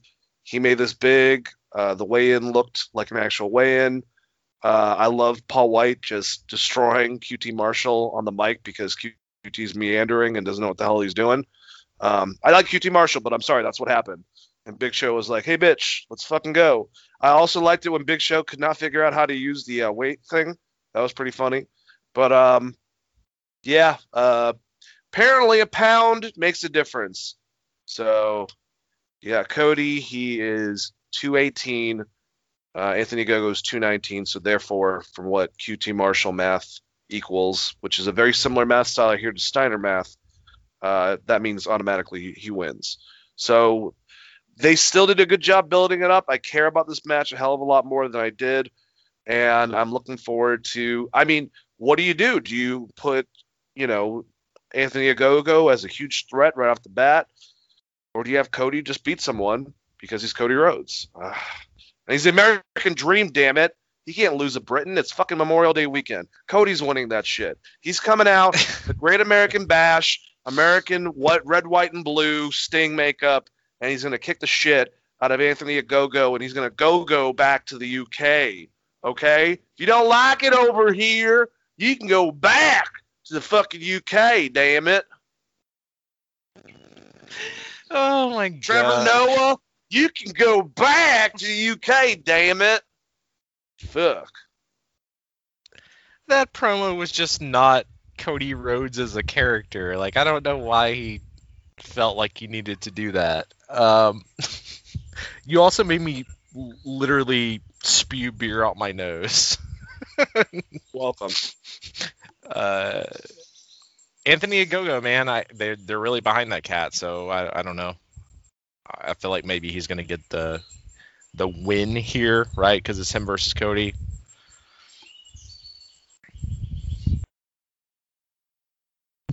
But America, Chris. I mean, I don't know what you're gonna do with Cody Rhodes because I mean the problem is they did that stip match and they're like, we're gonna stick to our stipulations, so he can never be in the top title picture in general. So he is just kind of a transitional guy to get other people over at this point, unless you're gonna like have him show up on Impact or something and eventually go against Kenny. But why has he not said anything about that? We've talked about this endlessly anyways on how are you so pissed at Taz for cutting a promo in the middle of the ring, but you have no problem with like Don Callis? I agree, man. I completely agree. And I don't think we're ever going to get those answers. I don't know. Let's move on to one of the next listed matches. We have Hikaru Shida versus Dr. Britt Baker, DMD, for the AEW World Championship.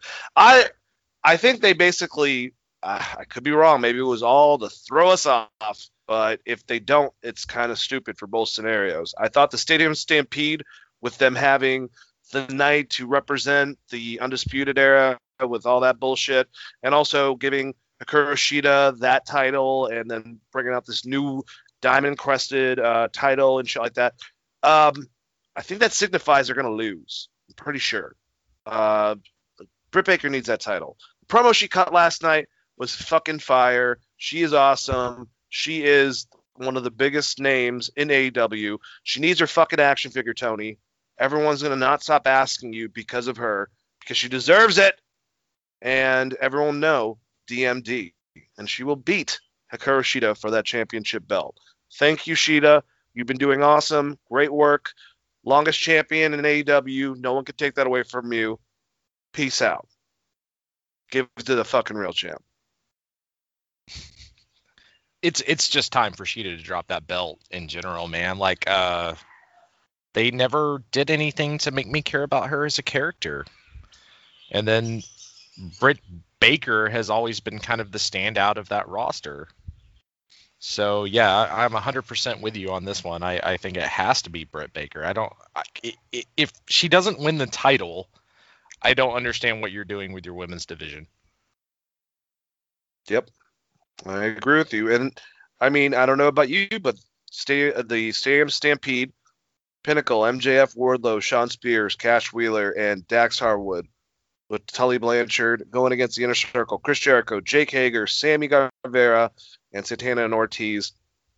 I liked everything they set up last night. I liked how it was a thank you to the Pinnacle. I liked Eric Bischoff being there. That's a little fun flavor. I like them having Dean Malenko up on the post and them just jumping them. And scared the fuck out of me with Santana and Ortiz doing that double pile driver spot with Dax and Cash onto the tables.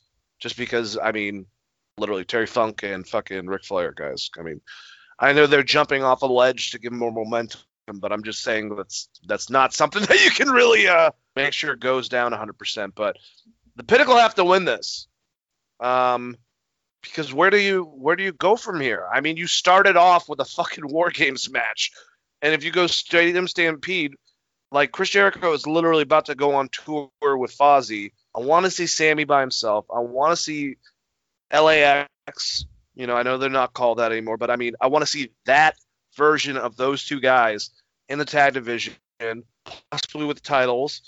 And I'm curious what Jake Hager can do mixing it up with some of these big dudes. Like, it's time, I think. And they really are the NWO. And in a lot of ways, Chris Jericho is the Hollywood Hogan, if you will, to this group. They got cool. It's been a couple years. Let the Pinnacle get the win. And I'm glad they're promoting this individually on different interviews and also on the shows themselves. This is not going to be like last year. I think this is going to be a much more bloody fight, and I'm excited about it. I think it's going to be awesome. So I'm just wondering if it's going to be in front of fans or not. They haven't told us that. Like, it's going to be a part stadium they previously recorded with fans. I have no idea, but it should be a good time, I think. But Pinnacle, I think, needs to win. I think they need that momentum. I don't know if the Inner Circle needs that. Yeah, I mean, it's the perfect time for Sammy Guevara to finally turn on Jericho, right? That was my prediction for this match is Jericho somehow loses and Sammy's just had enough. And then that breaks up the group. But I agree with you 100%. Like, it's got to be, you have to be done with this Inner Circle stuff, at least for now. I mean, you could always come back to it, I guess, but Jericho, like you said, he's on his way out. He's going to start touring with Fozzy again and be in more of a limited role. And if you're going to do anything, you might as well put Sammy Guevara over during this. Yeah, I agree. But we'll have to see what happens. But if they win, if the Inner Circle wins, I'm just going to roll my eyes. I mean, honestly. I think it's time. I think it's time for AEW's NWO to not keep on going until we get a Wolfpack, even though they were awesome, despite what some idiots would say, and then go back to the red, yellow, and black, or red, white, and black, or whatever the hell afterwards.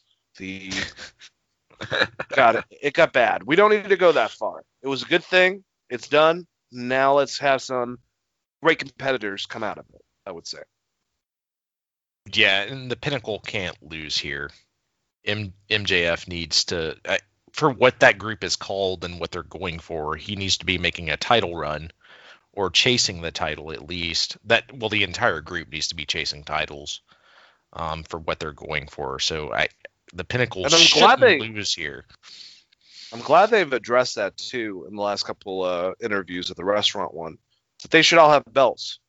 And, MJF, when he was on Busted Open, he's like, he wants Wardlow to have the FTW belt. He wants Spears to have the TNT, Dax and Cash with the tag and him with the main one. They want all of them.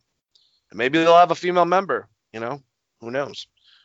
Maybe Tully has someone that's related to him that could join up if they needed that thing. I don't know. Does he have any kids? Tully? Who, Tully Blanchard? Yeah. I can't think of any. Not right off the top of my head. Sworn. All right, let's get to the championship match. We already talked about this a little bit. AEW World Championship. Kenny Omega, the champ, with Don Callis, of course, going against Orange Cassidy and Pac. Last night's whole entire thing I thought was awesome. I loved how it started off being supposed to be an interview with Tony and Orange Cassidy. Pac's like, fuck that. Like, that's some bullshit. What about me? What about Raven? Then he came out, bitched out Tony Schiavone, told him to get the hell out of here. Tony is just terrible at doing interviews nowadays. He gets told to get out, like, immediately. It's crazy. Anyways, so we have Pac there. Don Callis comes on the screen. Kenny goes to, attack him. Fucks up. They go back and forth. Then there's interference with the Good Brothers. Then there's interference with Dark Order, or not Dark Order, the Death Triangle, Pentagon and Phoenix taking out the Good Brothers. And then Kenny goes to do the One Wing Angel to Pac, and the Pixies come on. Orange Cassidy with the rest of the fun-loving group comes out. Superman punch to Kenny. Superman punch to Pac. And Orange Cassidy holds that title. I don't know, man. All right, here's the thing. I want to think that they're going to keep on running with Kenny 3 belts for a while. Like, that would be smart. But 2 things. I don't know the condition of how long Kenny can hold those titles. He's had the fucking Mega Championship at AAA for a very long time. He's having to finally defend that in August, at the beginning of August, at Triple Mania. So That's one title. Impact, I'm sure that could be something arranged, moving forward or whatever. I know Don Callis is not a executive anymore. He's just a on-screen talent for them, but I'm sure him and Scott D'Amore ironed that out before. But I'm just saying, like, they also, my second thing, they like to rush shit. So there's part of me that actually thinks maybe it's because of Pac that Orange Cassidy fucking gets the win based on how they set him up, based on his reaction to the audience. I mean, I think Kenny's going to win this. Don't get me wrong, but I don't think Pac's the inevitable person that could win it. And I know I was kind of downing this a week ago, but this is going to be a good match. It's going to be fun. If Orange Cassidy wins this, I guess they're really going quickly into Kenny losing all the titles and just being a schmuck way quicker than they should. So I'm assuming, my final prediction, Kenny Omega is going to retain that title. But there's part of me that's like, are they going to put this on Orange Cassidy? Are they going to do it? But that's good wrestling, man. That's what I was saying when we were talking about it a week. I was like, I could see Orange winning it just because of how over he is. And this did not change my mind on that. I could see a situation in which you would put that title on him, especially with one of our news items and maybe New Japan not necessarily being in bed with AEW and maybe that storyline getting killed off more quickly than we thought. Depends on the promo that Tony Khan said Nick Khan. But I mean, there is absolutely nothing wrong with Orange Cassidy winning the belt. I think it would be a huge moment and a big pay-per-view moment. Like, it's just weird because it's Kenny Omega and he has 3 belts right now, And it's like if one falls, all of them fall, right? Maybe. I mean, you could do some fun stuff with him. It just depends on how often he's going to be an Impact, because you could still do a lot of fun stuff with that. It also depends on if Andrade is that TBD. We're going to have to wait and see, but this is there is a chance that if Kenny wins, someone else will come out at the end of it too. They like to have Double or Nothing. I think every single time they've had someone big come out at the end. Do you think that's possible, separate from the to-be-announced person that's a part of the Battle Royal? I don't think it's Okada. I could say that beforehand, but I definitely don't think it's anyone in New Japan. Maybe New Japan is strong. Even though Tony's talking like he's a badass, apparently they've only used their roster. So, I mean, as much as I love Tama Tonga to come over, just saying. Are you saying the never openweight champion Tom Lawler might show up at the end of this match? Well, he is the strong openweight champion. If the never one did, it was Tanahashi, and apparently he would rather work with a dead rat than Kenny Omega. I think they don't get along. That's so weird to me. I mean, that's what makes me very excited about this pay-per-view. Like the fact that we're able to have this conversation about this main event and who could win. Like, that's the suspension of disbelief, man. They did a really great job. Yeah, they definitely have. I think that they've done a great job with this pay-per-view. I'm looking forward to it. Any closing statements before we go into, some other stuff, some news items, I guess.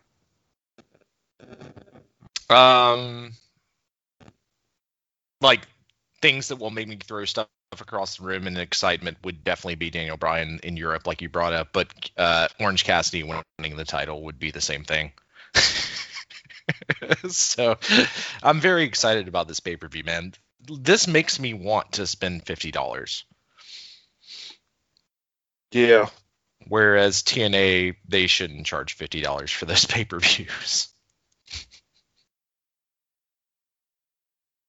All right. Yeah, seriously, because that's a little expensive. All right, let's move on. Let's see. What's the first thing that we should talk about? Let's talk about the thing that was released this morning, man. New Japan, Dominion, which I'm not 100% sure what day. Oh, it's on. Wait, it's on the 29th. Oh, I guess I'm watching two pay-per-views, man, because Dominion's tonight. So I guess I'll start off the morning with this fucking match. I'm sure there's a bunch of other ones, but so. All right, I'll just say it. Kazuchika Okada is going to be the champion of New Japan tomorrow, because he's going against, and who knows? I don't know. Shingo Takagi, he's been really resonating with the fans over there. People really like him. He's shown amazing work skills, I think, in the last couple matches that I've seen with him.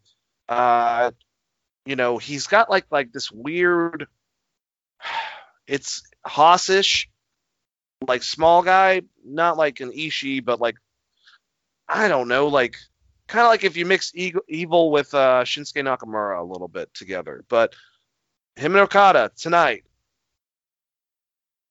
I mean, I love Will Ospreay. I hope he gets healthy and everything, but Okada's getting that title tonight, isn't he? Think so, man. Think so for sure. It's just sad we're not getting the teacher versus student match that me and you both thought were going to happen with Ospreay and Okada. Oh, and guys, I'm sorry. It's Wrestle Grand Slam is tonight, so it's not Dominion, but it's building up to that. How many spinning tombstones is Okada going to hit tonight? That's the real question. Oh wait, I think I probably like 4. Sorry, I think I might have read this wrong. So I think actually it's June 7th, so it's coming up. But Kazuchika Okada versus Shingo Takagi at Dominion. So that's next weekend. So either way, even though like I said, I think Shingo's a great talent. It's like how I expected the last 2 times for Jay Lethal to beat Jonathan Gresham for the Pure title, and then to beat Roosh at that last Ring of Honor pay-per-view, just because he's kind of like Okada for them, or like a Roman Reigns, or I guess Walter is pretty much, besides Pete Dunne, one of the biggest in UK. There's certain places, NXT, there's an obvious reason why Finn Balor had it for a while, or a reason why they put on Adam Cole again, because they're some of the best people within the industry, I would say, for those companies. And Okada definitely, Tanahashi's a little bit too old now. I don't think that he's really in the thoughts to put the title on. He's really making never open weight championship, shine bright, if you will. But Will's gone, and Shingo against Okada. If this is Jay White, maybe I would say Jay White's going to win it. But yeah, Okada's going to win against Shingo. Am I crazy for that? Because if you don't keep the belt that long on Naito and especially Kota Ibushi, they're not going to put on fucking Shingo. They're going to put on the guy that's the biggest draw in the company, right? No, I don't think you're crazy at all, because the entire thing that they have going right now is where are they going to show up? Like, what brand are they going to be on, whether it's WWE or AEW? And I mean, Okada's that guy. He held the belt for 800 days or some crazy shit. Like, he is that guy, and Shingo is not that guy. Like, for an American wrestling fan, there's not many people that know who Shingo is, right? But they know who Okada is. So yeah, it's just one of those weird things where, what's the Batman quote? You want to see yourself become the villain, not the hero. Not the hero we need right now, but the hero we deserve, or whatever. He is. No, I definitely agree with you on that. But to stay in the realm, because obviously I want to build up to what I would hope to be my number 1 biggest dream match on the planet. Hey guys, just so no one's freaking out, my second one probably, honestly, is Omega versus Rollins. But for some reason, Okada versus Reigns intrigues me a lot more. And if one is a champion and the other is a champion, maybe this next thing that Nick Khan, not to be confused with Tony Khan, presented is that since March, Chris, WWE's been trying to get in bed with New Japan. And we don't know exactly what the exclusive nature of their interaction. We also know that through Triple H, NXT, and WWE has been trying to have some interacting between NXT and MLW, with Court Bauer, who used to work for WWE, used to be one of the main guys that, whatchamacallit, Vince McMahon, worked for him during the Ruthless Aggression era. Brian Gewirtz and a lot of the other big writers from that time period. So really good, I would say. I would think that there's some interaction and there's some potential for matchups and for interactions between these companies. But people don't feel the same way. They're pissed. They're mad. They're just like, why would WWE have to get involved with such a great company like New Japan? And the questions going around are, how would they be presented? How would both sides benefit? And here, I'll just try to explain before I pass to Chris. Both sides benefit because WWE is Coca-Cola fucking wrestling. So if New Japan and their wrestlers are on their product, or their wrestlers are on their product, that makes New Japan look larger. New Japan's wrestling style and the way it's looked within the industry for the diehard fans obviously is very, very, good. It's perceived to be that, like, the most sports-based concept. It's got that prestige. People love it that are fans that might have strayed away from WWE. And also the whole entire Japanese and Asian audience over there for exposure. They want, and they've been trying to get involved in Japan for a while. Basically NXT got shot down by All Japan, and they got shot down by Pro Wrestling Noah. I think they wanted to purchase Pro Wrestling Noah, but they were trying to interact over there with someone. Now you get the leading one. So how does this work for the wrestlers? I would assume that certain wrestlers, if they want to go over to Japan and go into G1, say like a Seth Rollins, or if they're trying to make someone happy, i.e. Daniel Bryan, stick around because he wants to do that type of shit. And they're also involved with CMLL, who doesn't have any interaction with any of the other companies anymore, including Ring of Honor. That's what the fuck Daniel Bryan wants to do. So if wrestlers want to show off their wrestling style, go over there, get exposed, have amazing matches with Shingo Takagi to fucking Okada, or bring back Shinsuke, as a big name for over there to be able to interact with, have like a match, maybe him and Tanahashi have one last feud or something. Also, you bring the guys over here, yeah, you're going to have to trade styles, but everyone is talented enough, I think, in both companies to be able to do that. I think this would be a great thing. I like this better than MLW and NXT, and I think that's a potential of some awesome fucking matchups.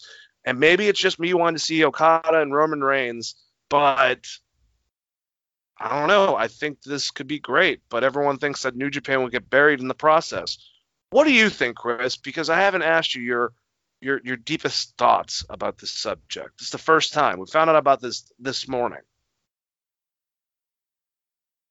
Yeah, I talked about this a little bit on Tom Clark's podcast, which, by the way, you guys check out his stuff. He's great. It's a really good fun show every Friday. Gato's not going to let Vince McMahon do whatever the hell he wants. So as far as like New Japan getting buried, I don't see that happening. They would just no show, right? But if you're like, Okada's going to show up and he's going to beat Roman Reigns in a non-title match, and then we'll have Roman do something in G1, and then we can do a dual promotion type deal, I could easily see that happening. And if you look at what we saw on Raw with the two 20-minute matches with Xavier Woods and Kofi Kingston, for instance, they're definitely leaning more heavily into the old school sports aspect of wrestling. Now, there's still weird ass booking stuff that's going to be WWE. I don't think there's any way around that. But I think they're trying to show, like, hey, we can also do this. We can also have a sports-based wrestling company and have these great matches. And honestly, like, I kind of, as much as I would love to see Okada versus Omega, I saw it 3 times. I would much rather see like Okada versus Reigns because I've never seen it. And if people are out there saying like, well, it'd be a bad match, well, you're crazy because then that's disrespect for Okada in Reigns. Are you saying that Reigns can't work or Okada can't work the American style? Like it's just one of those weird things where you're like, well, WWE style is so weird and kind of dumbed down. It's like, well, okay, so Okada can't figure that out. Like him and Reigns would be fucking great. Gato and Paul Heyman having interactions together, if they wanted to do that, would be great. Like there's a lot of really cool shit you can do with that. And I said this 2 years ago. I was like, this is what WWE should do. They should definitely get ahead of the ball or the pitch count, if you're a baseball fan, and get New Japan in bed with them before AEW can do it, because Kenny Omega versus Okada is going to be a big deal. And I know they had a heavy interest in Jay White too, and I could see him doing a lot there as well. It's very, very interesting to hear. I mean, so let's talk about some of the dream matches, because that's really what it comes down to after a while.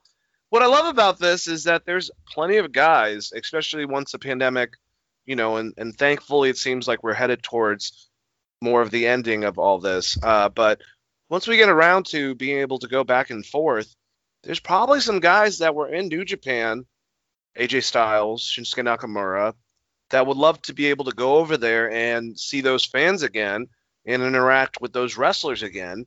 So you could be like, hey, we're going to give you AJ and Shinsuke for X amount of time.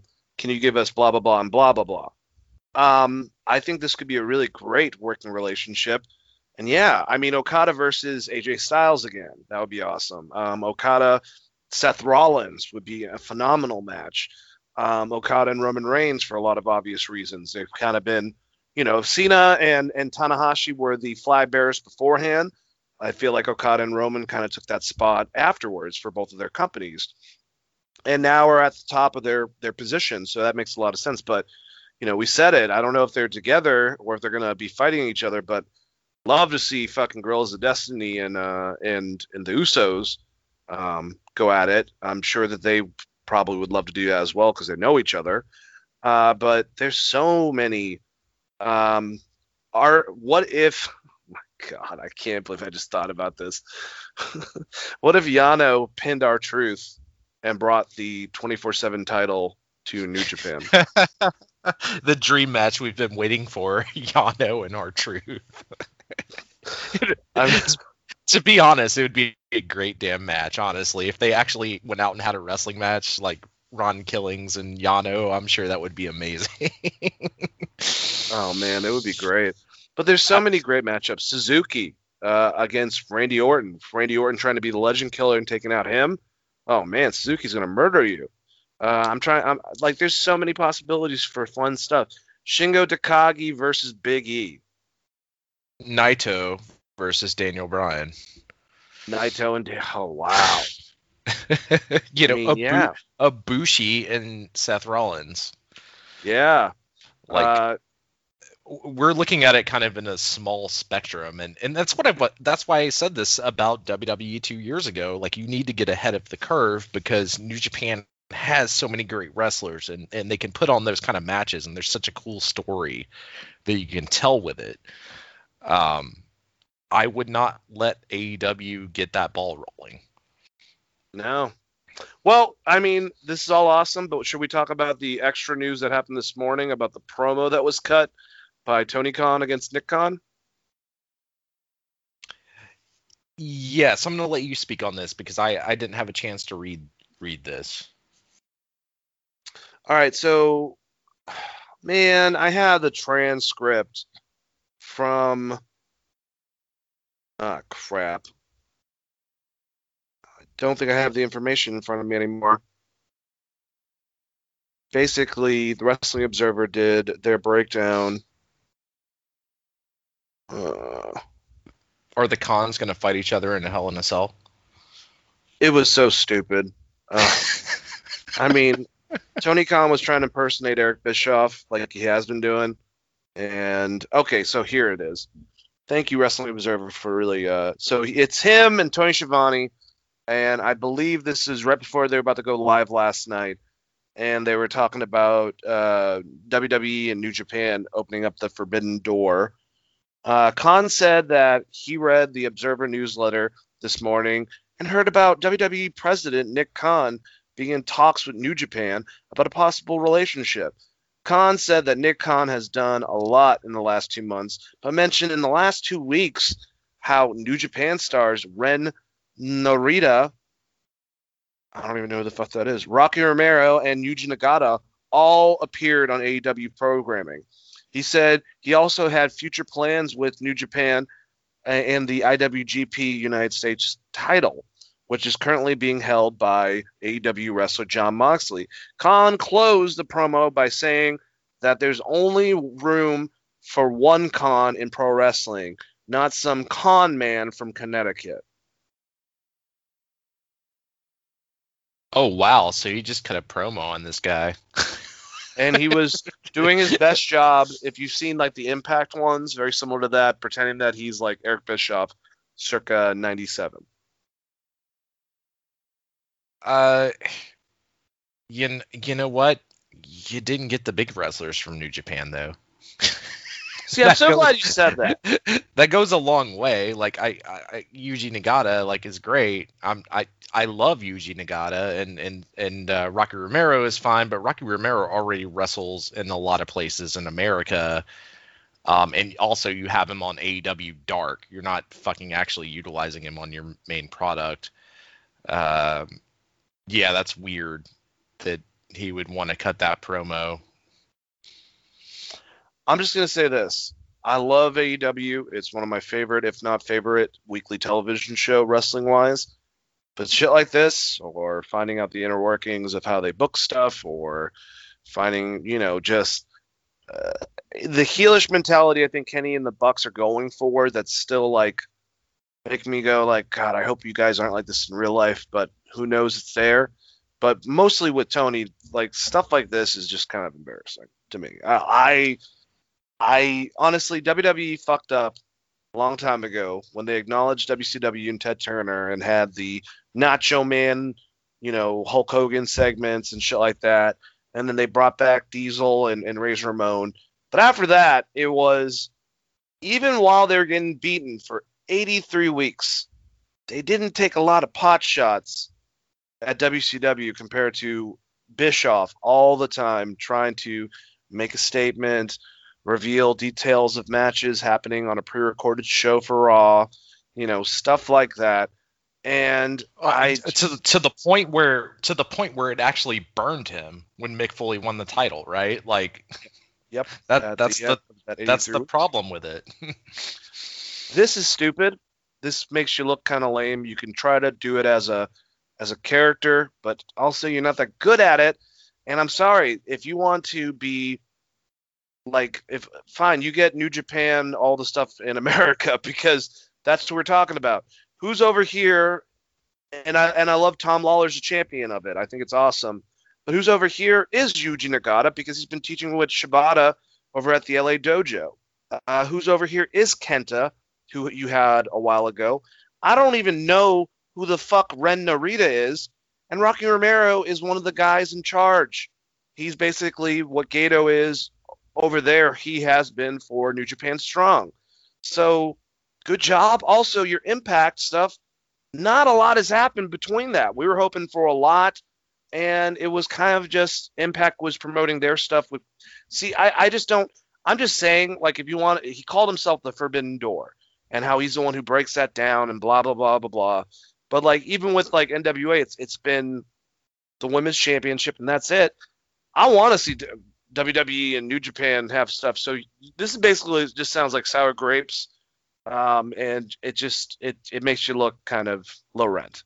That's what I think. I don't know. Yeah, I agree with you. I agree with you on this one because to me, like I said, you didn't get any of the big stars. Like Naito's not there. You didn't get Minoru Suzuki versus John Moxley on your program. Um, there's a lot of things to be said about this, I guess, and some of it, based on the way I'm saying it right now, sounds like I'm shitting on AEW, which I'm not trying to. I just always thought it was a better idea for WWE business wise to go after New Japan, and have those big matchups, have those like legendary WrestleMania matches. AEW is just not there yet. Um, I know that's going to make a lot of people pissed off, but it's not 2 million viewers watching AEW. Nope. I want AEW to be big, do interactions with AAA, NWA, Impact, all that stuff. That's great. I want Ring of Honor. Like I said, if I could pick it, I would get Samoa Joe, CM Punk, and Daniel Bryan instead of any place to go there and be more of like a sports entity by itself. I like the idea of NXT and MLW interacting, and I damn sure like the idea of WWE and New Japan interacting. I don't think any of that stuff is wrong. It just. And now, PW Insider apparently have been saying that from what they have heard, there's a lot of this is negotiations with Daniel Bryan as well, wanting to go over there. So besides trying to get some market in Japan, which WWE's been trying to do with NXT for a while, it's also a reasoning, apparently, from what they're saying, to get Daniel Bryan to stay on board. So, I mean, Okada versus Daniel Bryan? Anyone? I mean, I don't know. People also need to keep in mind that like the entire group that built AEW, all of your CEOs and presidents also fucked over New Japan. Completely. So, I mean, we've talked about this in the past on this show, but they gave Okada, or not Okada, they gave Omega the belt, and then he was like, "Peace out," basically. And even the year before that, after the first Okada match, there was rumors of him showing up on Royal Rumble. So they were always in this weird state of almost leaving, and Cody showing up, and they all left at the same time. So like they basically lost their heavyweight champion and their tag champions. I'm sure there's still bitter feelings there, because that basically, with New Japan, they book everything for like a full year. They don't book like WWE does, where we're just going to write the show the day before. So like losing Omega as a champion, as your top guy, your top, the very, very tippy top stuff that he could have done with Tanahashi, etc.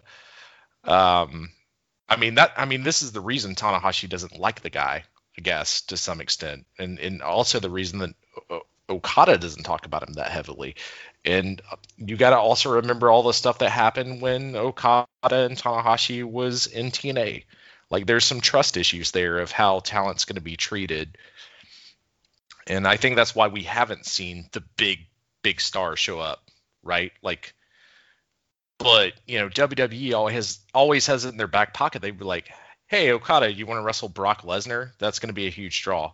That's going to be a bigger draw than him versus, Omega." I'm almost scared of Vince seeing Okada. Okada's like fucking Hulk Hogan over there. He might just be like, "Oh my God, he can come over here and make so much money." That's my new impression of Vince. That's my old version of Vince, by the way. But I mean, there's nothing new about this. Like they were literally trying to sign the Bucks and Kenny Omega during that time period. And like you said, they tried to buy Pro Wrestling Noah. So it's just, it's not surprising at all WWE wants New Japan. And it's probably not the worst idea in the world for New Japan to do this. This is why I said this originally when AEW started is, cut them off at their knees, basically. Like, don't give them a fighting chance. Because if you start letting this international working agreement with New Japan and AEW happen, now you have a bigger problem. But I mean, I don't understand why people are so pissed off about this. Because, like, do you not want to see... Because WWE's evil. You don't want to see WWE's AJ. evil. You don't want to see AJ Styles versus Tanahashi one last time, kind of thing. Like, Yeah. I think people forget how many fucking good wrestlers are in WWE. Who wouldn't love to see the Prince go back to fucking Japan? You know, fuck him going on Raw and SmackDown. He has a chance to go do a fucking 4-month program over there with whoever. You know, I mean, they legitimately have several of their big stars over in New Japan on their roster between AJ Styles, Shinsuke Nakamura, Finn Balor. You know what I'm saying? Like, it seems like, what if Chad Gable got a chance to go fucking strut his stuff over there and be in a G1 tournament? He would come off so much bigger afterwards. So, I don't know. For the diehard fans, for the overall fans, this is a good thing, no matter what. This is exposure. I don't think there should be any problem in your way of thinking. If you're mad because AEW can't do something with New Japan, that's up to New Japan to put in the contract with WWE to be like, hey, we're still going to do something with this company.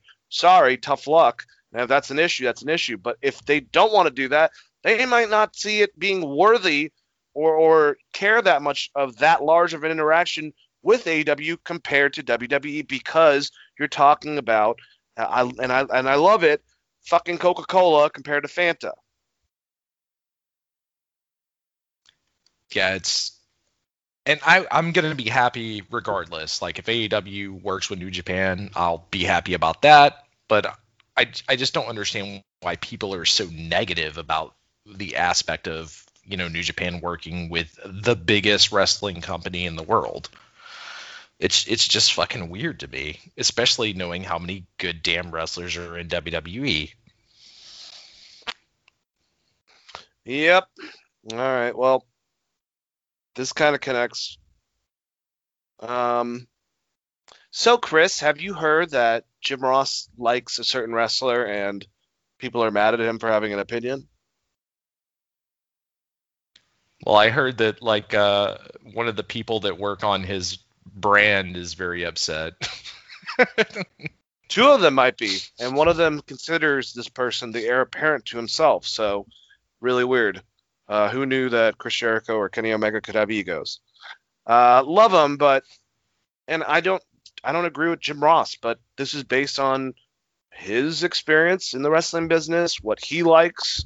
He's been around for a long time, so if he says that Randy Orton to him is the best wrestler in the ring right now, and even address the fact that I know a lot of people would be maybe mad about that, because I'm not saying Kenny Omega and I think he's one of the best, but to me personally, Randy Orton is the best worker in the business.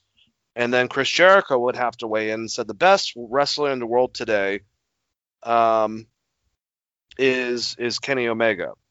And then Kenny Omega retweeted what Jericho said and said, meh, I'd rather believe the bigot cuck, dimwit E-drones, and the guy, Jim Ross, that thinks I'm the WWE champion. Now, I'm sure that he talked to JR about this. I'm sure that was, you know, I don't think that's a big deal. And I don't think Kenny, if he wants to call fucking Cornette a cuck, Cornette said some terrible shit about him. And Cornette doesn't give a fuck about I mean, he says shit about him every day. Anytime. But here's the thing, Cornette doesn't give a fuck about being a cuck. He's fine with it. That's his shit that he's doing. So, I mean, he can keep on saying it. E-drones, whatever. But, my lord, the level of ego. I'm going to be honest with you. I love Kenny Omega. I would put probably 4 or 5 wrestlers ahead of him, in my own opinion, for best in-ring or overall or whatever the fuck that I enjoy more. I enjoyed Kenny the most when he was in New Japan. And even though his matches with well, yeah, because Phoenix, of fucking Okada. even Tanahashi or his match with you know, his best work I think was in New Japan.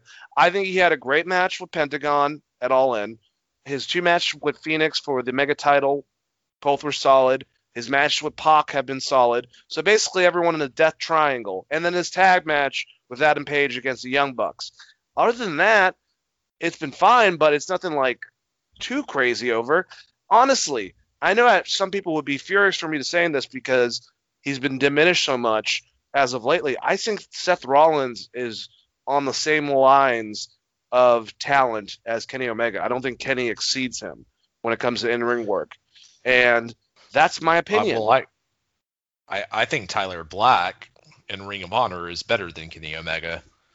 But you know what I'm saying? Like, I would put Walter, Adam Cole, potentially AJ Styles, even though he's older. I mean, but yeah, Okada and Roman Reigns are top two.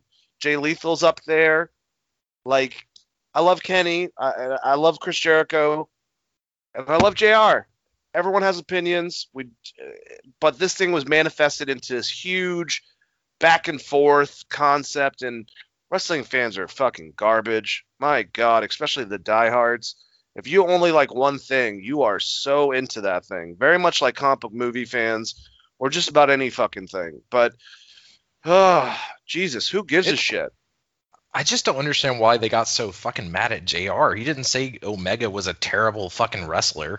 You know what? He could have been like, I know a lot of people are crazy, thinking I'm crazy because I'm not mentioning Okada, you know?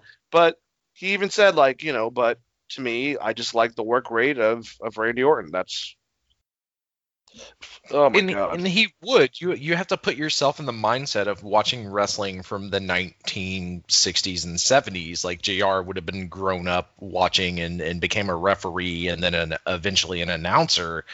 Randy Orton works that pace. He is very much a very, very old school wrestler. Like, yes, he hits the RKO out of nowhere, but it's one of the things I don't necessarily like about Randy Orton, the very slow pacing of his matches. But there is a lot of stuff about Randy Orton that I could see Jim Ross super loving. Yeah, You know? I think I said this to you. I think that people that really love, and especially, you know, older wrestler fans, whether you're Ric Flairs or, you know, or people commenting within the industry that worked in it, like Jim Ross, Jim Cornette, a similar flavor of why you would like Randy Orton is probably a similar flavor of why you would like Bret Hart. You know, that the things they do in between, their reactions, their timing, the small stuff that they do, mixed with their selling, mixed with them making it look like an actual good fight, harpens back to your Luthez's and your whoever from back in the day. You know, that's what wrestling was supposed to be, I guess, to an extent. It's the aerial great wrestlers of, you know, whether it be Tiger Mask or Dynamite Kid or Randy Savage or Ricky Steamboat, who all kind of Ricky Morton, who all notched that to the next level. That's kind of more reflected as modern wrestling of the basis compared to what was before it with actual, like, realistic combat, basically. Does that make sense? No, it does. And I don't think JR would ever say this. But if your job as an announcer, you need time to announce. And a lot of Kenny Omega stuff is spot. Very good spots. But Orton gives him that room to breathe. Austin gave him that room to breathe. Mankind gave him that room to breathe, where you can actually hype up the match. And sometimes that's what makes it great. And I think that's why he said, like, the Okada Omega match is one of the best ones he ever announced, because it was, you know, it was 60 minutes long. But if you're watching like a normal Omega match in AEW, there isn't that much room to breathe. Like, there's not that much room to tell the emotional side of the match and what it means to you. So I think people need to keep in mind that he is also doing a job as a wrestling announcer. And if he thinks Randy Orton is great, like, put faith in Jim Ross. He's the reason you have Austin. You know what I mean? Like, he was Rock, a talent. Austin. The Rock, yes, Austin, Mick Brock Foley. Lesnar. So I'm sorry that he pissed Kenny Omega off. If he did, because I mean, the thing is, how do we? It's hard over Twitter with, I think, specifically Young Bucks and Kenny, to wonder if they're just putting their persona online or if that's how they actually think in real life. You know what I'm saying? Like, they're blurring the lines, which is good by them, but a lot of the shit they say as of recently comes off arrogant as hell. Like, they literally took Young Bucks in their bio, which they keep on changing their bio, which is go click on our page, talking shit about whoever, usually the opponents are going after. They basically were like, if it wasn't for us and Kenny Omega, there would be no AEW. I was like, whoa, okay. Well, did you tell Tony or Cody or Adam or Jericho about that? Because if it wasn't for Tony Khan's money, there would be no AEW.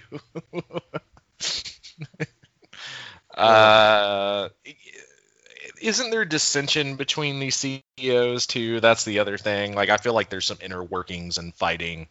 Kenny and the Bucks against Cody, apparently. And I'm sure Chris Jericho he's obviously not a VP, but I mean, he probably is very, very fucking close to being, hey, I can say stuff to you idiots and you're going to listen to me because I'm Chris Jericho.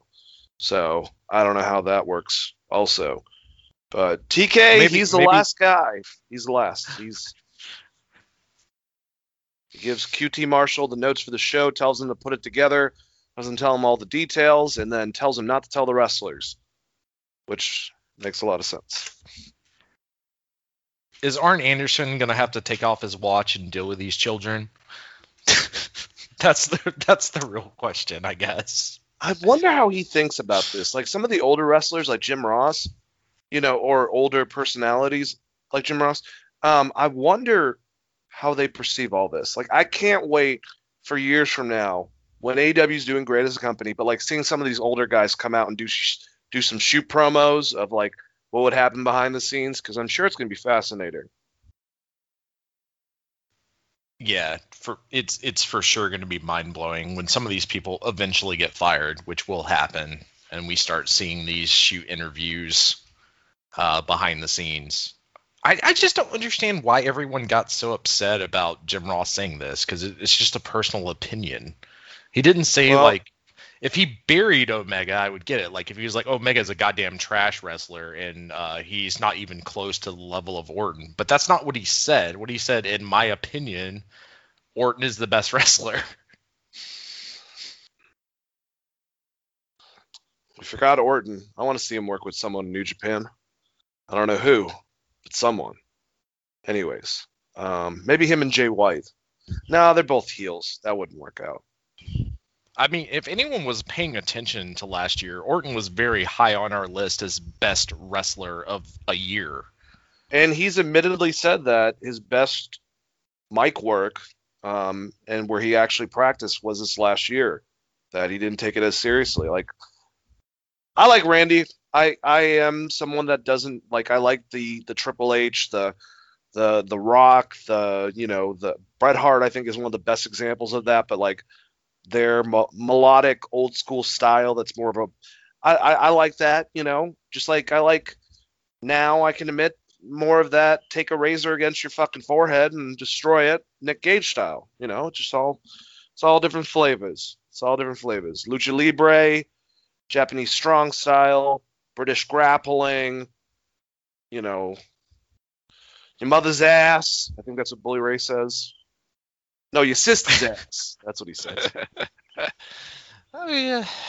Jim Ross is not allowed to have a favorite wrestler. I mean, if he wanted to be a complete dick, he'd be like, it's Stone Cold Steve Austin, and it always will be Stone Cold Steve Austin. You know what I mean? Like, Sash fresh. Yeah. I don't know. Well, we got a couple more topics. One of them being, we talked about the release of Velveteen Dream last week. He made a statement over it. Just going to say his lengthy statement, and then we'll reflect off of that.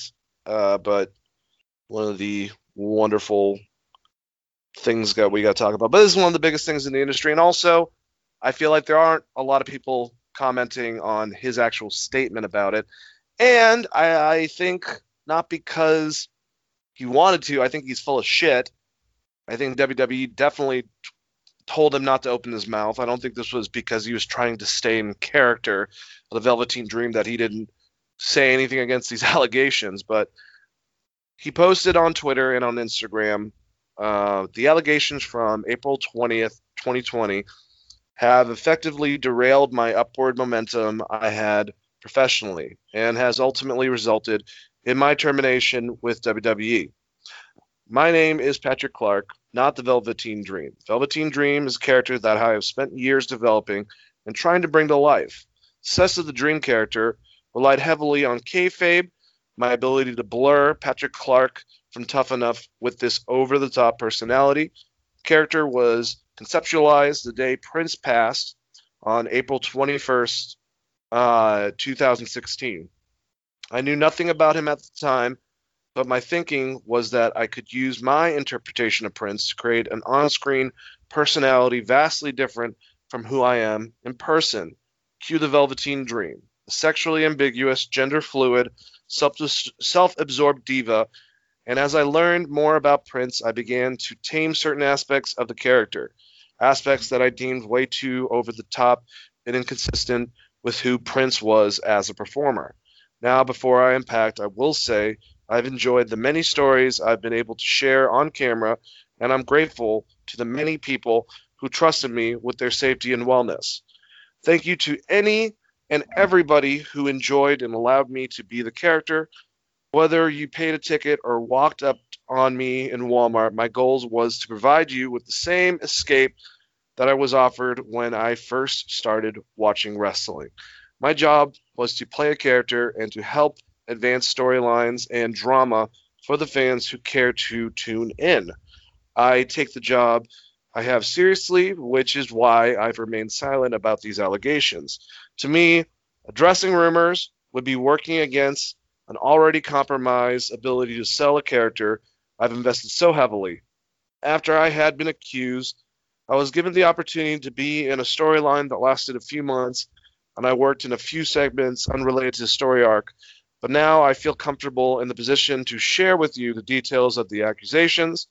The night of April 20th, from my verified Instagram account, I posted a story of my followers letting them know that my DMs had been opened. I received a few different messages ranging from support to heckling, and some inquiring about how to get started in pro wrestling. I responded to a few, but not all. And of a few, I responded to one account accused me of solicitation. The account belonged to a 17-year-old aspiring wrestler, Jacob, before he deleted it. In the conversation, Jacob shared his interest in working as a wrestler one day and asked what steps would be required. I messaged him a short list of things he should consider if he was serious about it. Physique and promo to start. Physique because, as an independent contractor, no one is going to make you train and eat in a way that creates an aesthetic of a believable pro wrestler. And promo because our job is to sell drama, and you can't rely on someone flipping channels to stop and watch a choreographed fight. You're more likely to grab their attention looking into the camera with a strong and impassioned 30-second monologue. I also inquired about which schools he was closest to in relation to wrestling training, his height, and his weight. Jacob explained how anxious he felt messaging me and asked me to verify that it was really me. I did find it strange because I have a blue check, but as a lifelong fan, I remember meet and greets and the days I would message wrestlers hoping to be seen. So I chalked it up to innocence instead of voice message in my Velveteen voice as a way to keep kayfabe.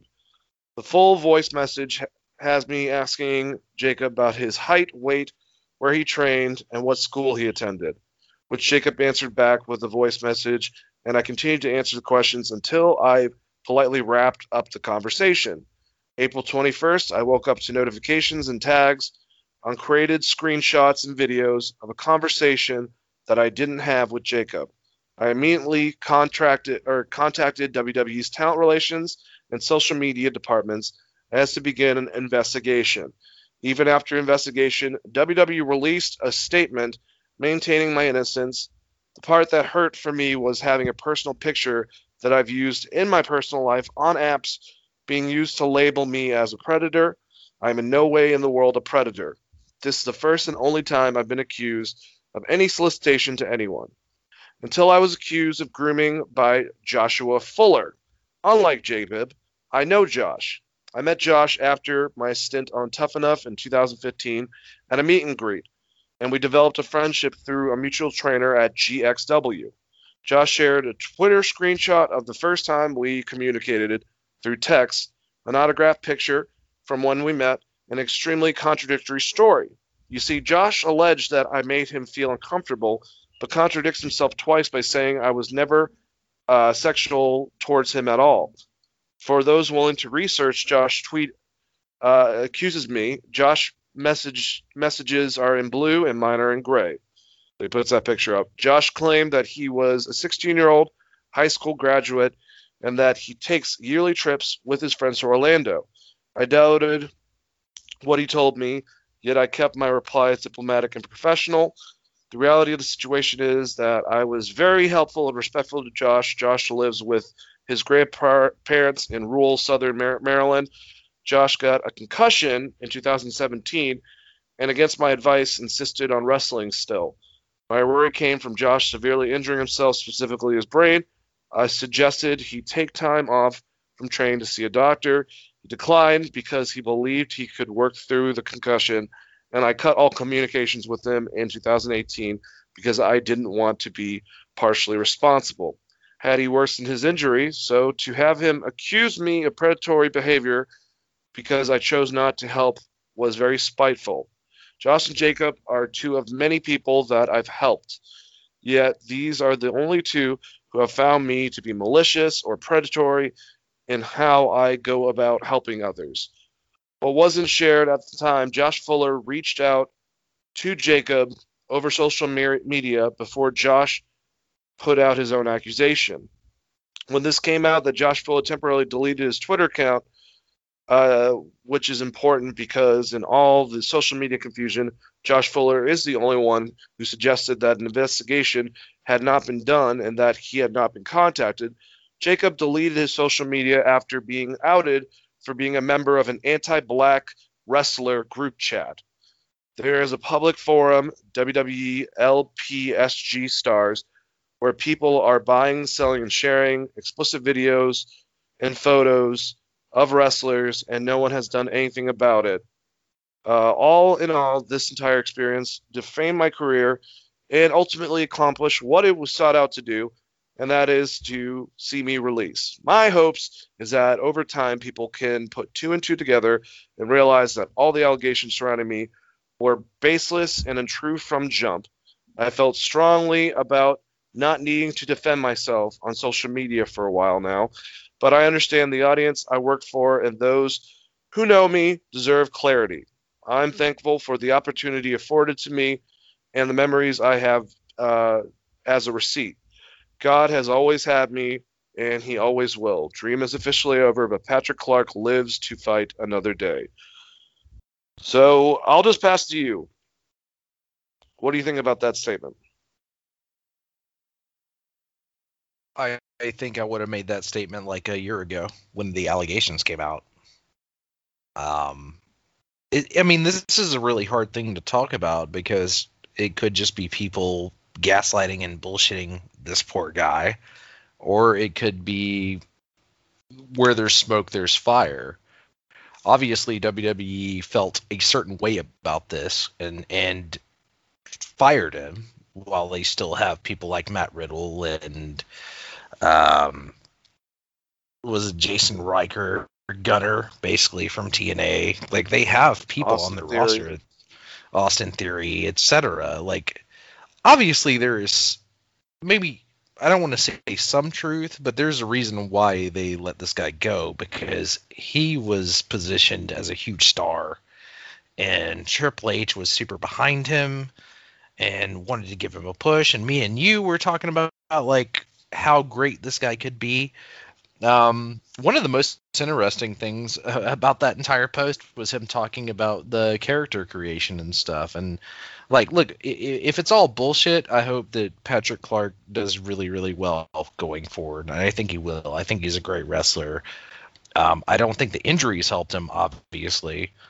But, I mean, this is a weird thing. Like, I don't know the people he's talking about. I don't really know him as a person. You just have to go off what happened with his career and how it immediately derailed. And if all that's bullshit, that sucks. That really, really sucks. And you could almost compare it to what happened to Enzo, right? Yeah, the question is, did he not say anything a year ago because he was trying to keep kayfabe or whatever the fuck his excuse was? Or is it because WWE was like, we're handling this, don't fucking say anything? Because one thing that has just come out, apparently he did not get fired because of these allegations. He got fired for being a fucking asshole to certain wrestlers in the back and becoming a consistent problem of being a prick, basically, to deal with. And that was more or less some of the reasons of what the WWE is at least saying is the reason why they fired him.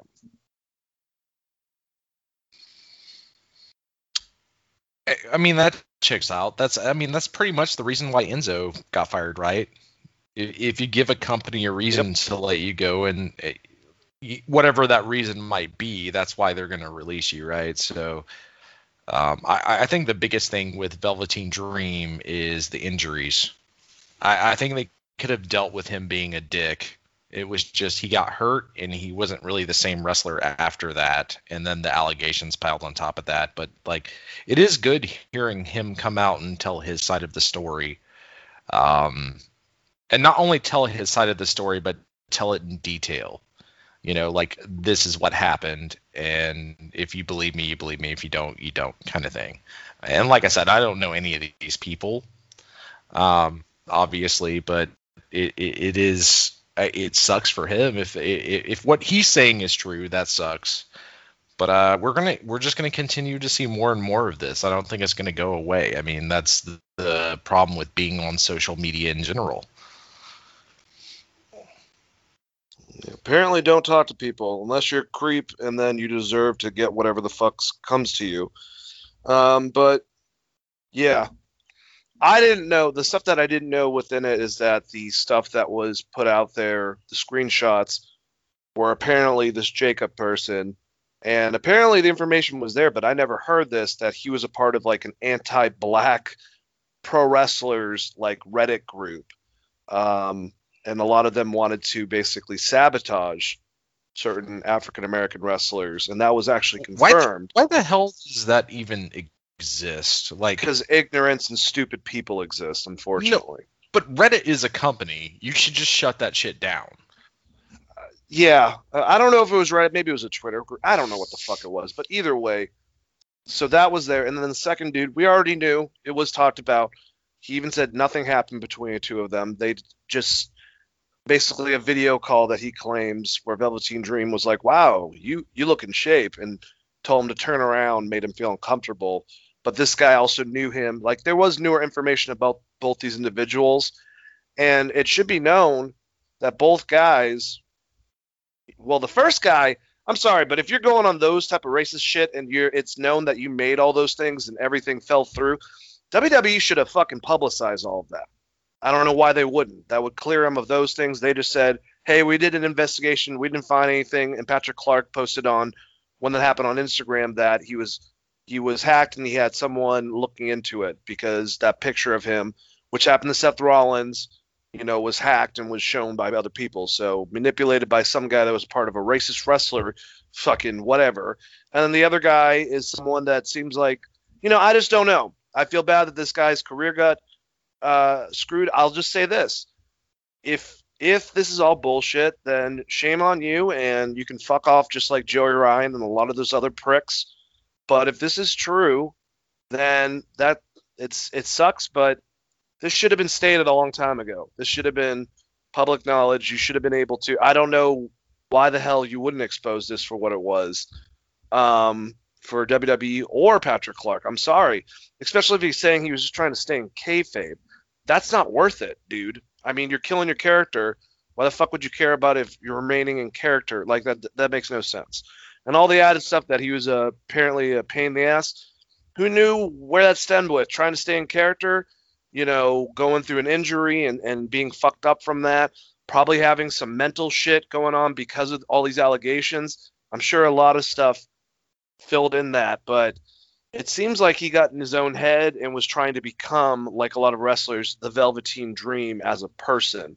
And now that he's splitting it afterwards, hopefully you can talk to Chris Van Vliet, Wrestling Observer, Chris Jericho, first 3 people I try to talk to about this shit, because if not, man, so much potential just gone down the hell over an allegation. But if he did do it, then he should burn, man. Fuck him. I don't know. He could talk to us about it. That'd be fun. We will. You know what? I'm gonna get Kanan to reach out to Patrick Clark. I'll fucking do. I've talked to people about situations like this. It's not been a big deal. My buddy Andy Signori got fucked over from Twitter. Came and told his story. I'd love to talk to Patrick Clark about this shit. Yeah, I would love to have the conversation with him, because like putting out a tweet, you don't really know the person, but hearing their voice and the inflection, you can tell a whole lot, right? Yeah, absolutely. But I mean, based on that statement, and knowing that he was injured when these allegations came out, because he had torn his ACL, right? And then this stuff came out like while he was injured. Like there was never going to be a good comeback for this guy, unfortunately. And they did that match with him and was it Adam Cole and Loomis? And that was kind of the last big thing he did. It's just very unfortunate. But I mean, like if he's also backstage just being a dick to people, don't be a dick to people. Yeah. Like that's a whole different kind of story and conversation to be had. You can be kayfabe and not be a dick to the people you work with. Yeah, I'm sure MJF isn't really a dick to everyone. I think behind closed doors, I hate to tell everyone this, he might be nice to his fellow coworkers. But you can lay that down in front of your boss and in front of your peers, because that's what wrestlers did back in the day. They weren't assholes to their friends backstage. I don't know why the fuck you'd try to do that. The biggest question, Chris, all right, say Velveteen Dream, he does a couple interviews, he waits a while, he comes back, maybe Impact, somewhere that would take him, builds himself back up. What the fuck's he doing for a gimmick? He said Velveteen Dream's done. I mean, does he have it in him to find something completely different? Or would he still harness back to that style gimmick just in a new, I guess, altered way?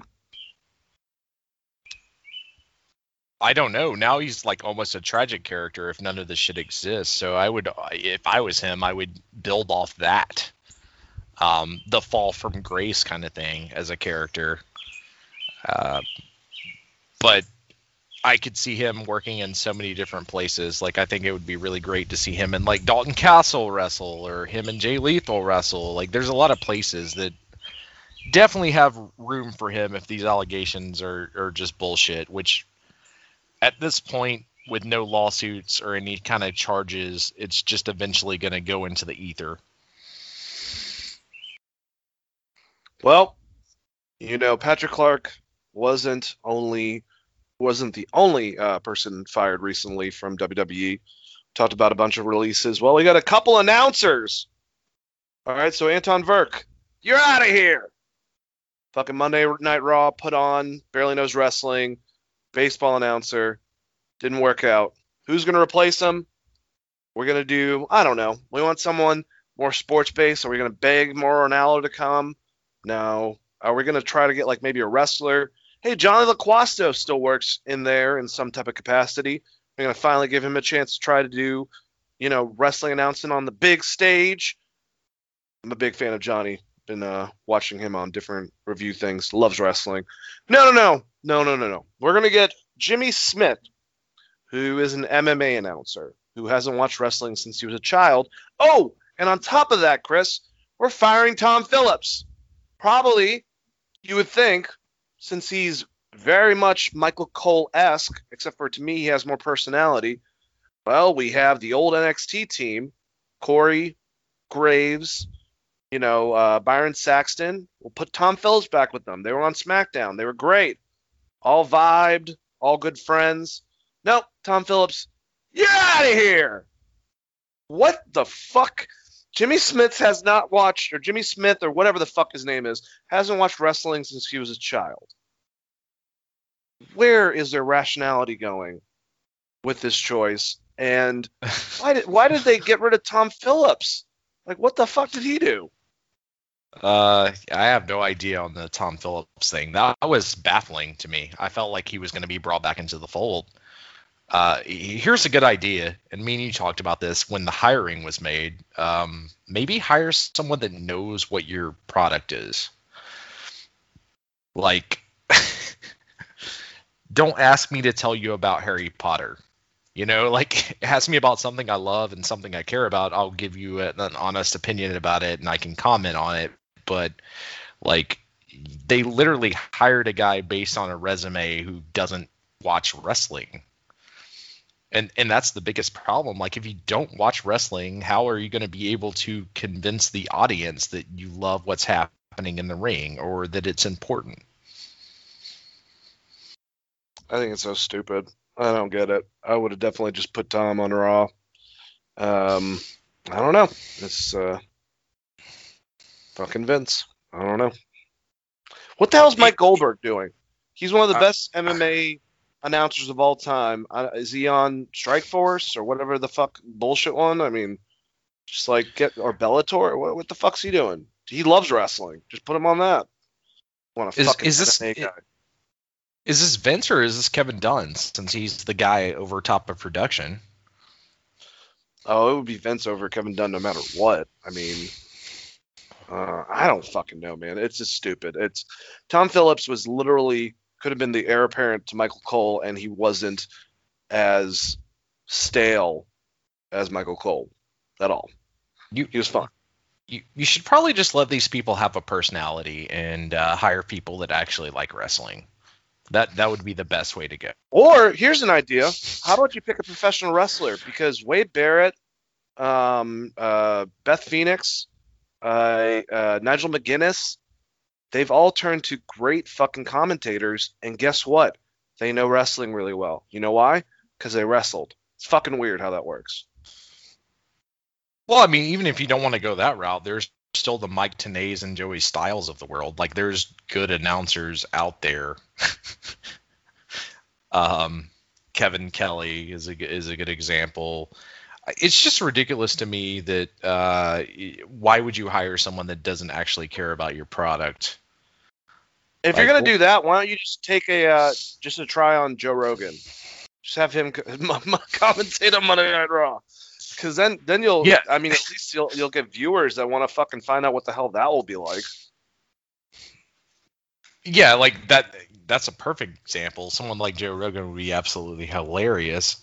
But the thing is Joe Rogan would take it super serious and get into wrestling even if he's not a wrestling fan. I feel like a lot of these people they hire that aren't wrestling fans don't have that level of dedication, man. You know what I mean? Like, if Joe Rogan got hired by WWE to do a gimmick, he'd probably sit down and just watch like all of wrestling from the 70s until now. Yeah, he would get obsessed with it probably just to make himself better at it, even if he isn't the biggest fan. But I loved it that last week, I guess Rick's now much more active on Twitter, Ric Flair, because a while ago, him and Brandon Shrub were talking about how great Ric Flair was with his promos and being able to build up, pay-per-views, and how he took like the Muhammad Ali model and just fucking killed it. And they were watching his promos and how it resonates with, he was making Jamie bring up like that one that the football players were doing in the back. They were reciting his alligators, blah, blah, blah, blah, that promo. And just talking up, and he would love to do a interview with them. And then Ric Flair's like, Joe Rogan! I read it like Ric Flair, like, I would love to come. Let's have some fun, baby. And so I'm hoping Ric Flair goes on Joe Rogan is all I'm saying. I want to see that interview. I want to see a 2-hour interview with Joe Rogan talking to Ric Flair.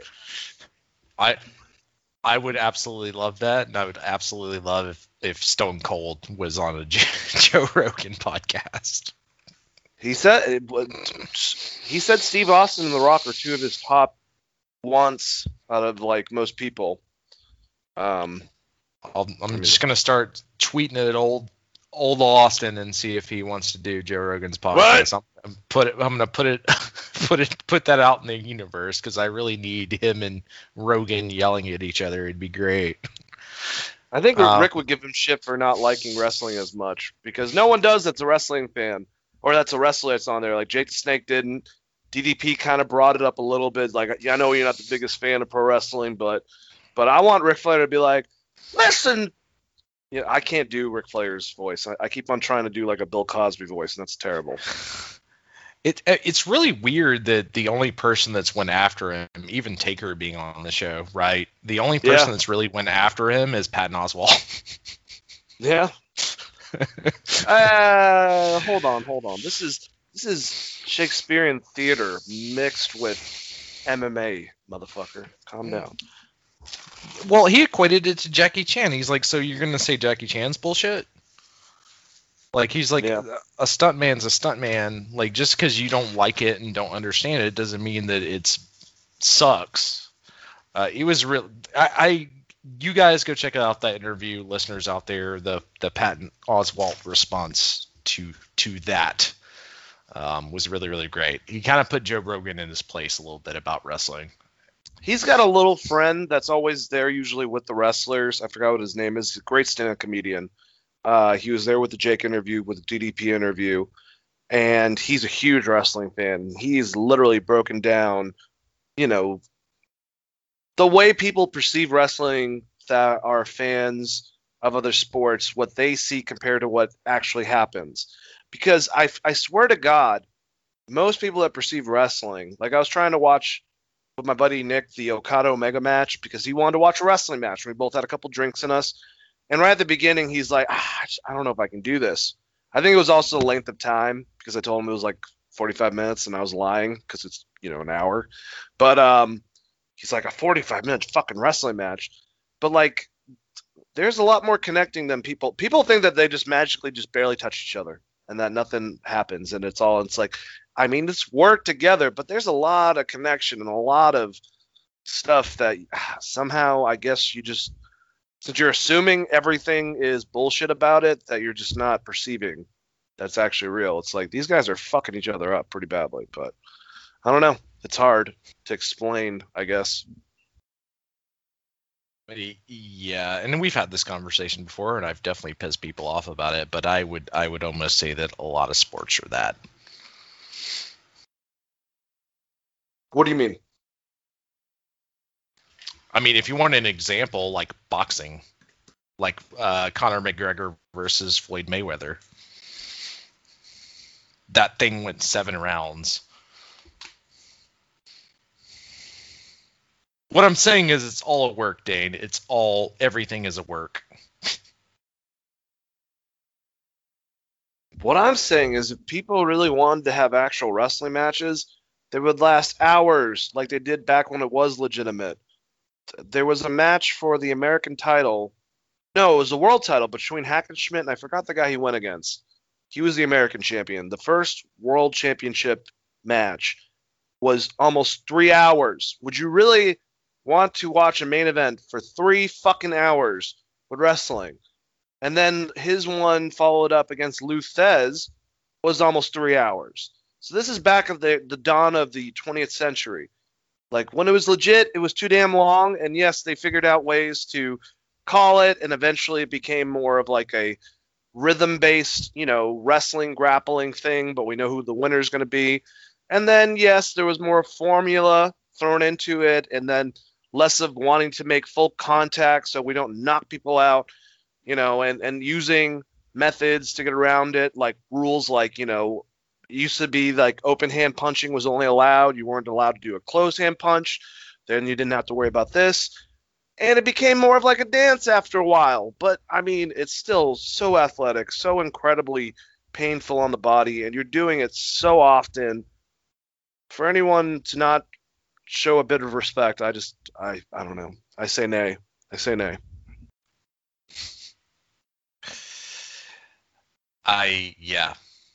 I think you just nailed it. There's nothing else really for me to say on that one, other than like also look at your favorite sports and determine on whether or not it's a work. because I'm still not convinced that people don't throw games, etc. Like look at the Michael Jordan sports betting stuff, or someone like Pete Rose. Or like the good example I gave earlier, Conor McGregor versus Floyd Mayweather, like, or the Paul brothers in boxing. Yeah, it's just a gimmick. I mean, I don't mean to hurt people's feelings, but like, if you don't think that Tom Brady going to Tampa and winning another Super Bowl is a gimmick, then I don't know what to tell you. Hey, you watch your mouth. I don't like football, but I'm from Boston. We bleed Boston, even if they're for Tampa.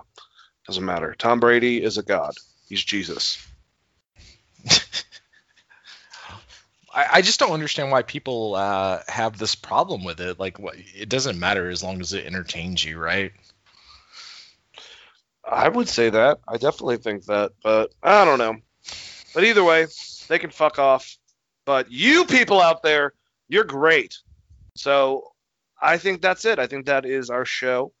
This is another wonderful episode of Wrestling Geeks Alliance, presented by me and my co-host, Christopher Brother Ray Patton. Hey, if you guys like this show, join our social media platforms. You can go Geek Vibes Nation on Instagram, Twitter, Facebook. Be a part of the conversation. Be a part of Geek Vibes Nation. Also, that same name, geekvibesnation.com. You'll find news articles for comics, movies, video games, pro wrestling, all different types of stuff from all of our various writers. And you can listen to us, Wrestling Geeks Alliance, on any audio downloadable platform, whether it's Stitcher, iTunes, Spotify, all your major ones. Just search Wrestling Geeks Alliance, and like it and subscribe and just listen every week. All of our old listeners, thank you guys so much. It's a jam-packed episode. I hope you enjoyed. Chris, say goodbye to all the lovely people. Give some plugs for your future shows. And that was my cat. I'm sorry. Wow, that was me. Goodbye, all you lovely people. If you like hockey, check out at Skates and Throats. We have new stuff. We've actually been recording that, so check that out. We got a new theme song. Something to be happy about and excited about. And we have some new stuff coming for this podcast too that I think cats are going to dig. But in general, if you want to get in touch with me, you can hit me at Chris R. Patton on Twitter or Christopher.R.Patton on Facebook, Chris.R.Patton on Instagram as well. And everyone have a great weekend and be kind to one another.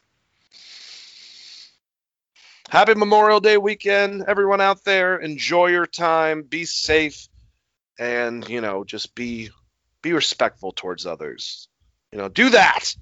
But anyways, let the Geek Vibes be with you. And as always, peace off.